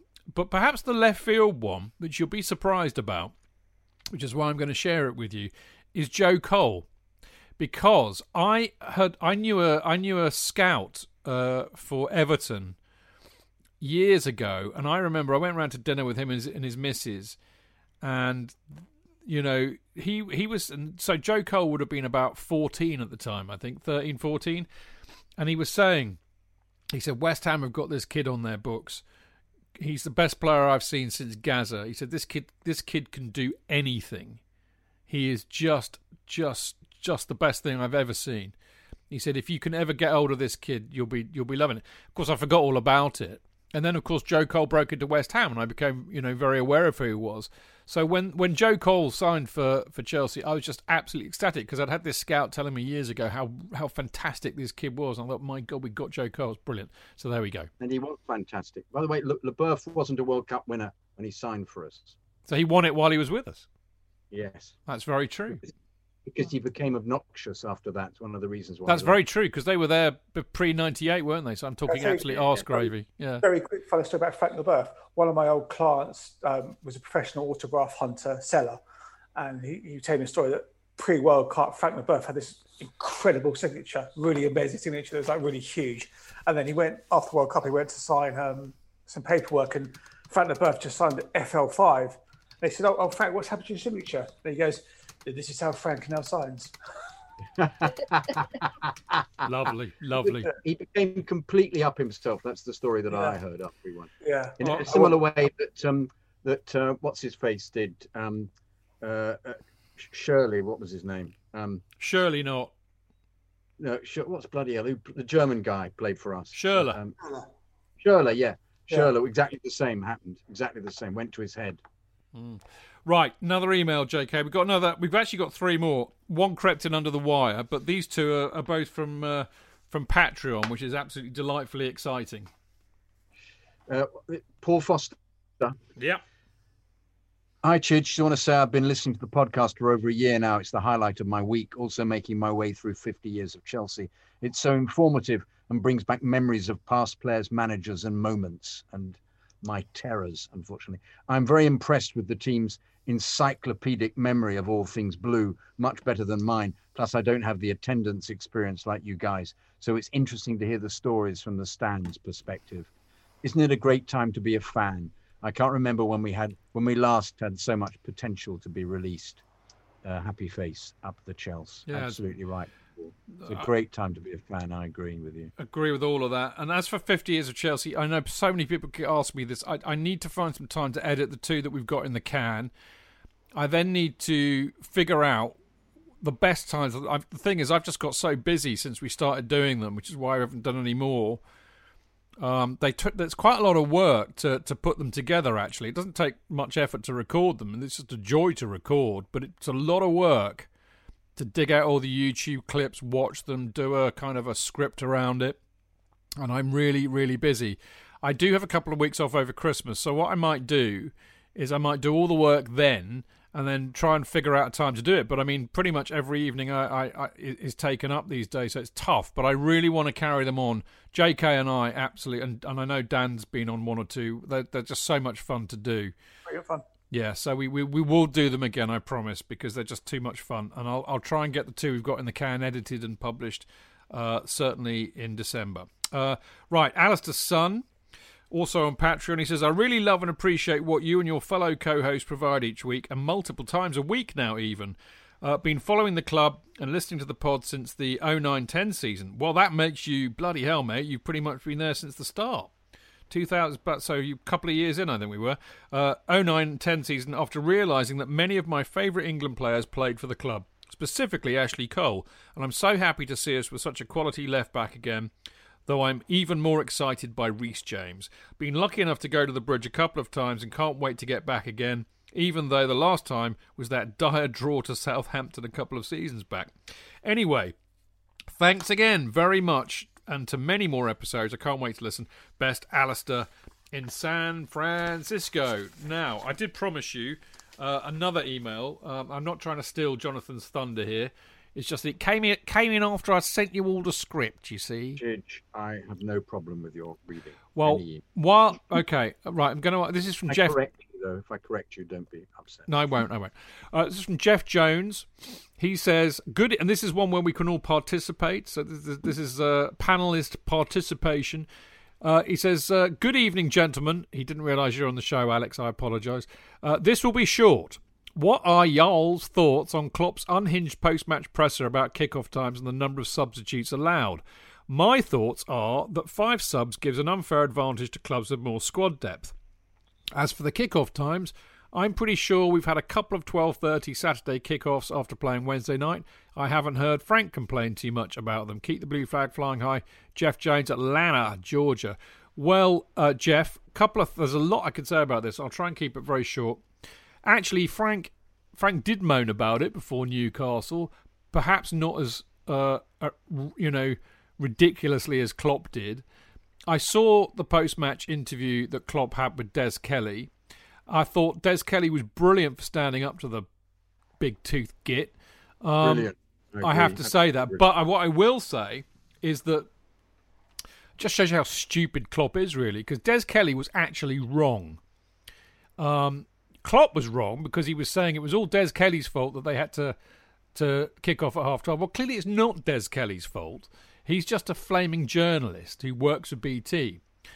Des Kelly said, no, it's actually your chief executives club because you are the Premier League and the Premier League are the ones that choose the time that the clubs play. That is also wrong. The TV companies select what games they want. And surprise, surprise, they tend to choose Liverpool, Man City, Chelsea, Man United and Spurs. And they select those games. Now, the Premier League, this is where Des Kelly is right, the Premier League agree and take a lot of money from the broadcasters to sell various time slots for games. So, yes, the Premier League are responsible for stupid kickoff times in some respect, but it's the TV companies who select which games they want to televise. And we know this, Dan, because there was the hoo-ha about the Christmas fixtures, and we had all that pushback from the club saying, we hear what you're saying, but we can't do anything. And also the fact is that Sky's first choice is 4:30 on Sunday, and Sky's first choice, BT's first choice is 12:30 on Saturday. That's their prime games. And I think Liverpool can only have three more 12:30 kickoffs, because I think you're allowed up to a certain amount of games at 12:30. And the fact is they had a home game at Anfield. They hadn't been travelling anywhere. It's just Klopp sour grapes. He's got a whole waft of injuries, which isn't helping him. Last minute VAR penalty. He was in a foul mood. You catch a manager like Klopp, who's arguably at the best of times 5 minutes after his team have just dropped points. He's going to be fuming. He's like that all the time. He's a really sore loser. They're victims of their own success, aren't they? Finally, it's something because they're everybody's favourite team, supposedly. And BT think, we must have them. They're not appreciating that it's not what he actually wants, but it's they're victims of their own success in this instance. Alex? I thought it was glorious, and regarding the substitutions, that he's a twat. That was ludicrous. Well, Those substitutions are good for nothing but time wasting. That's all they got used for. We don't need them. Yeah. It's not the rules. Stop fucking whining and get on with your job. Man City had their first 3:00 Saturday fixture this week since last January. So you're not hard done by. Shut up and get on with it, you whiner. No one likes a whining scarecrow with luminous teeth. Fuck off. I missed you, Alex. No, sorry. I mean, follow that? How can you possibly do that? I mean, look, I think I have a little bit of sympathy with the subs and all that, because I do think that there is a genuine worry and concern that they are going to pick up all these injuries, because I think it's a valid argument to say there's no recovery time, but the reality is, as we keep saying, it does for disadvantage. Not having a better deal. Well, in Spain, they tell them when they're going to play. I know, but look, they turn up. The number of times I've talked to the clubs about this, the reality is that the clubs are the Premier League. There is no doubt about that. So that they try and split it and say, "Oh, it's not our fault. It's the Premier League." They are the Premier League, but the reality is they've got their you-know-what so far up the broadcasters' you-know-whats, because that's how they make most of their money. So they've sold it. They've sold out to the broadcasters, and they, frankly, the broadcasters are the ones that call the tune. So I think that Des Kelly was wrong, but I really do love the fact that he stood up to Klopp. Somebody's got to. Now, here's the question. Here is the tie-break question. Dan and Alex. Oh, no, really? Yes. Who got the yellow card for Spurs in that game? They got 9. Who can name the most? Okay. Right, so all across. Yeah, he got booked. So did Danny Rose. Dembele would have got booked because he's Eric Lamela. Vertonghen definitely would have got booked because he's a massive wanker. So hang on. What did you say, Alex? Alex first, then we're back into where we were, aren't we? Oh, God, this is nuts. Go on, Alex. We need a numbers question like closest to, don't we? Kenroy, come up with another question in the next 30 seconds where it's like a binary answer, a yes or a no, or a number, okay? And you've got 2 seconds to do it, otherwise we'll carry it over till Friday. Right, he has literally got about a minute to do this, because I'm going to wrap up now, because that, I'm afraid, is all we've got time for this Monday. It's been great fun, as always. Now, JK and myself, and possibly one other, I don't know because I haven't done the schedule, as you've all probably noticed. JK and myself will be back this Friday at 7 p.m. to look ahead to the Leeds game in our preview show. We've got John McKenzie on. Remember John? JK? Used to play... not a player. When we were at Love Sport, they used to be on after us. Do you remember that? The Leeds podcast? John, God. Sorry. Johnny McKenzie. Yeah, he's on as our Oppo view. So brilliant, lovely guy, really lovely guy. I'm going to try for a real wonderful surprise journalist on Friday, but I haven't done it yet, so I'm not saying now. So that's the preview show on Friday at 7 o'clock. Then, of course, Neil, that would be a surprise. I'd rather stick hot poker up my Jap's eye. I think anyway. Monday, or Maunday, as we like to now call it. We'll be back to talk about the Leeds match, of course, and the Champions League match against Krasnodar, which will be on the Tuesday or the Wednesday, I forget now. So there you go. Again, I've got no idea who's on because I haven't done the schedule yet, so it'll be a surprise. Now, look out for the Went to Mow Kings Meadow with our very own Dean Mears and Jane Chappell as they discuss the Chelsea women's team in the podcast distributed on the Chelsea Fancast, which is out on a Tuesday night, so tomorrow night. And of course, the Chelsea Fancast is available as a podcast on chelseafancast.com, Acast, Apple, SoundCloud, Spotify, as well as other lesser known podcast distributors. Anyway, you know where to get it. And actually, if you want some help, if you just want it in a particularly easy place, then you just have to go to CFC Blues app, as they so eloquently tell you here. Now, I'm delighted to say that a lot of people signed up for Patreon this week, which is just really delightful. How lovely of you. Really, really love you. My little heart was warmed by your generosity, and it was really, really lovely. Now, if you want to join them, and of course the thing is, if you sign up to Patreon, I will endeavour, when I feel safe to go to a post office, to send you a mini Kerry, not a mini Kerry Dixon, a mini Kerry Dixon banner. Okay, some of them are signed, but I can't promise it will be signed. But a mini Kerry Dixon banner, just like the ones that we hang in the Matthew Harding end. And of course, you can get access to our Discord group, which is like WhatsApp, but not WhatsApp. So it's like our own private kind of chat app, Dan. It's quite fun. A lot of the peeps in there. It's all right. And it's open to all of our Patreon members and, of course, anybody who's in our Prem Predictions League. So if you sign up to Patreon, you get that. Doesn't matter how much you pay. I'm not going to tier it or anything like that or have different levels of membership. Bullshit. Not doing that. You're all equal in my eyes. If you want to show us some love by donating whatever you want, no matter how large or small, you get what everybody gets. All right? Because basically, I can't be asked to do any premium content because my life is too busy. But you basically will get what I've just promised. So if you want to sign up to Patreon, and I'll love you if you do, it is patreon.com/Chelsea Fancast. So there you go. Now, of course, last shout out for emails. If you want to get your email read on the show, or your Patreon message, or your Instagram message, or your tweet message, then it really needs to be with me on a Sunday, because I tend to write the scripts on a Sunday evening now. And if you want to email it to us, it's chelseafancast@gmail.com. There we go. Kenroy, quick. Okay, right, here we go. Is that... All right, okay. Fingers on the buzzers, Dan and Alex. Okay. Alex. Kenroy's last question. Okay. Just go. By the way, go buzz. Imitate a buzz. Got my Australia button actually with me. I used it. Just go buzz. All right. Okay. So, fingers on the buzzers. Who set up Hazard's goal? Buzz. Diego Dan. Costa. Yeah. There you go. Dan. It is. Thanks, Kenroy. I think that's the longest ever running quiz thing ever, JK. That was classically Chelsea Fancast, and it's Heath Robin-esque madness. I was about to chip in with a really ancient question that would just... Wait, I know, but remember when Clayton... 1962 I was going to do it from, just in case, because I thought that would be fairer, because I think anybody could guess, because I don't think either of them would have got it right, but they could have had it go. Whereas in this instance, it's much better than the question. The last time we did that, we had to do the question again. Remember when Clayton asked it the other week? Anyway, there you go.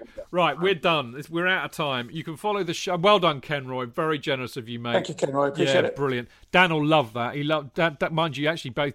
See, this is the thing. Both Dan and Alex would have been very worthy recipients of that because they both like a drink or 10. So can you keep a thimble? Now I know what Spurs feel like. I was so close. Oh, I thought glory would be mine, and then I fell flat on my face. And Spurs did it. Nothing.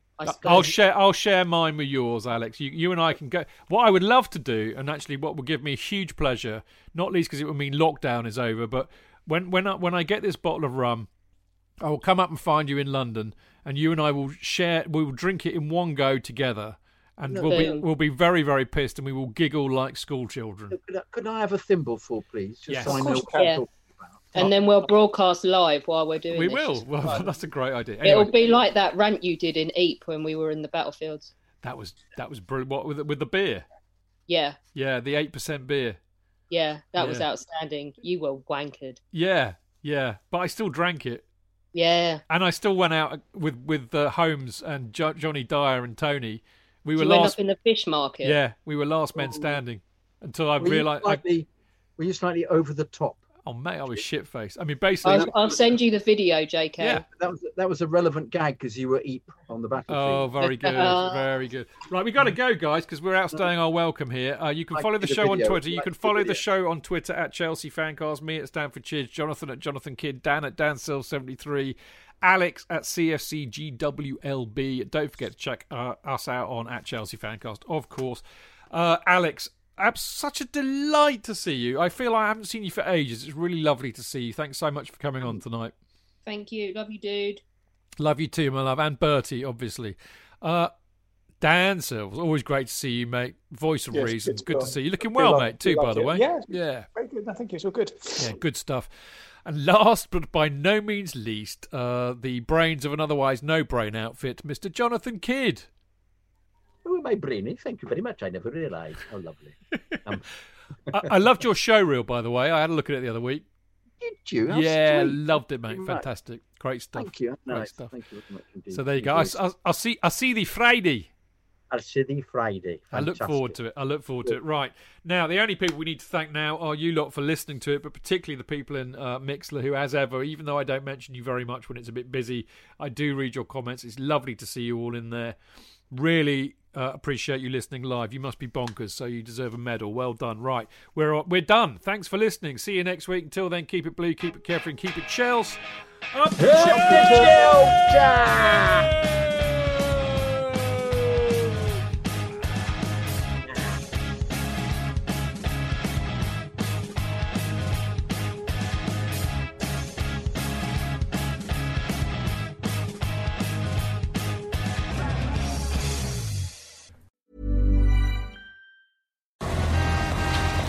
Das Leben kann hektisch sein. Warum nicht dem Alltag entfliehen und in die magische Welt von Evermerge eintauchen? Evermerge ist ein magisches Land, das mit jeder Entdeckung größer und besser wird. Werde ein Merch-Master.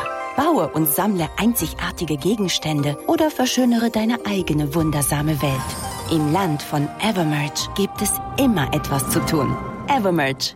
Jetzt kostenlos im App Store herunterladen.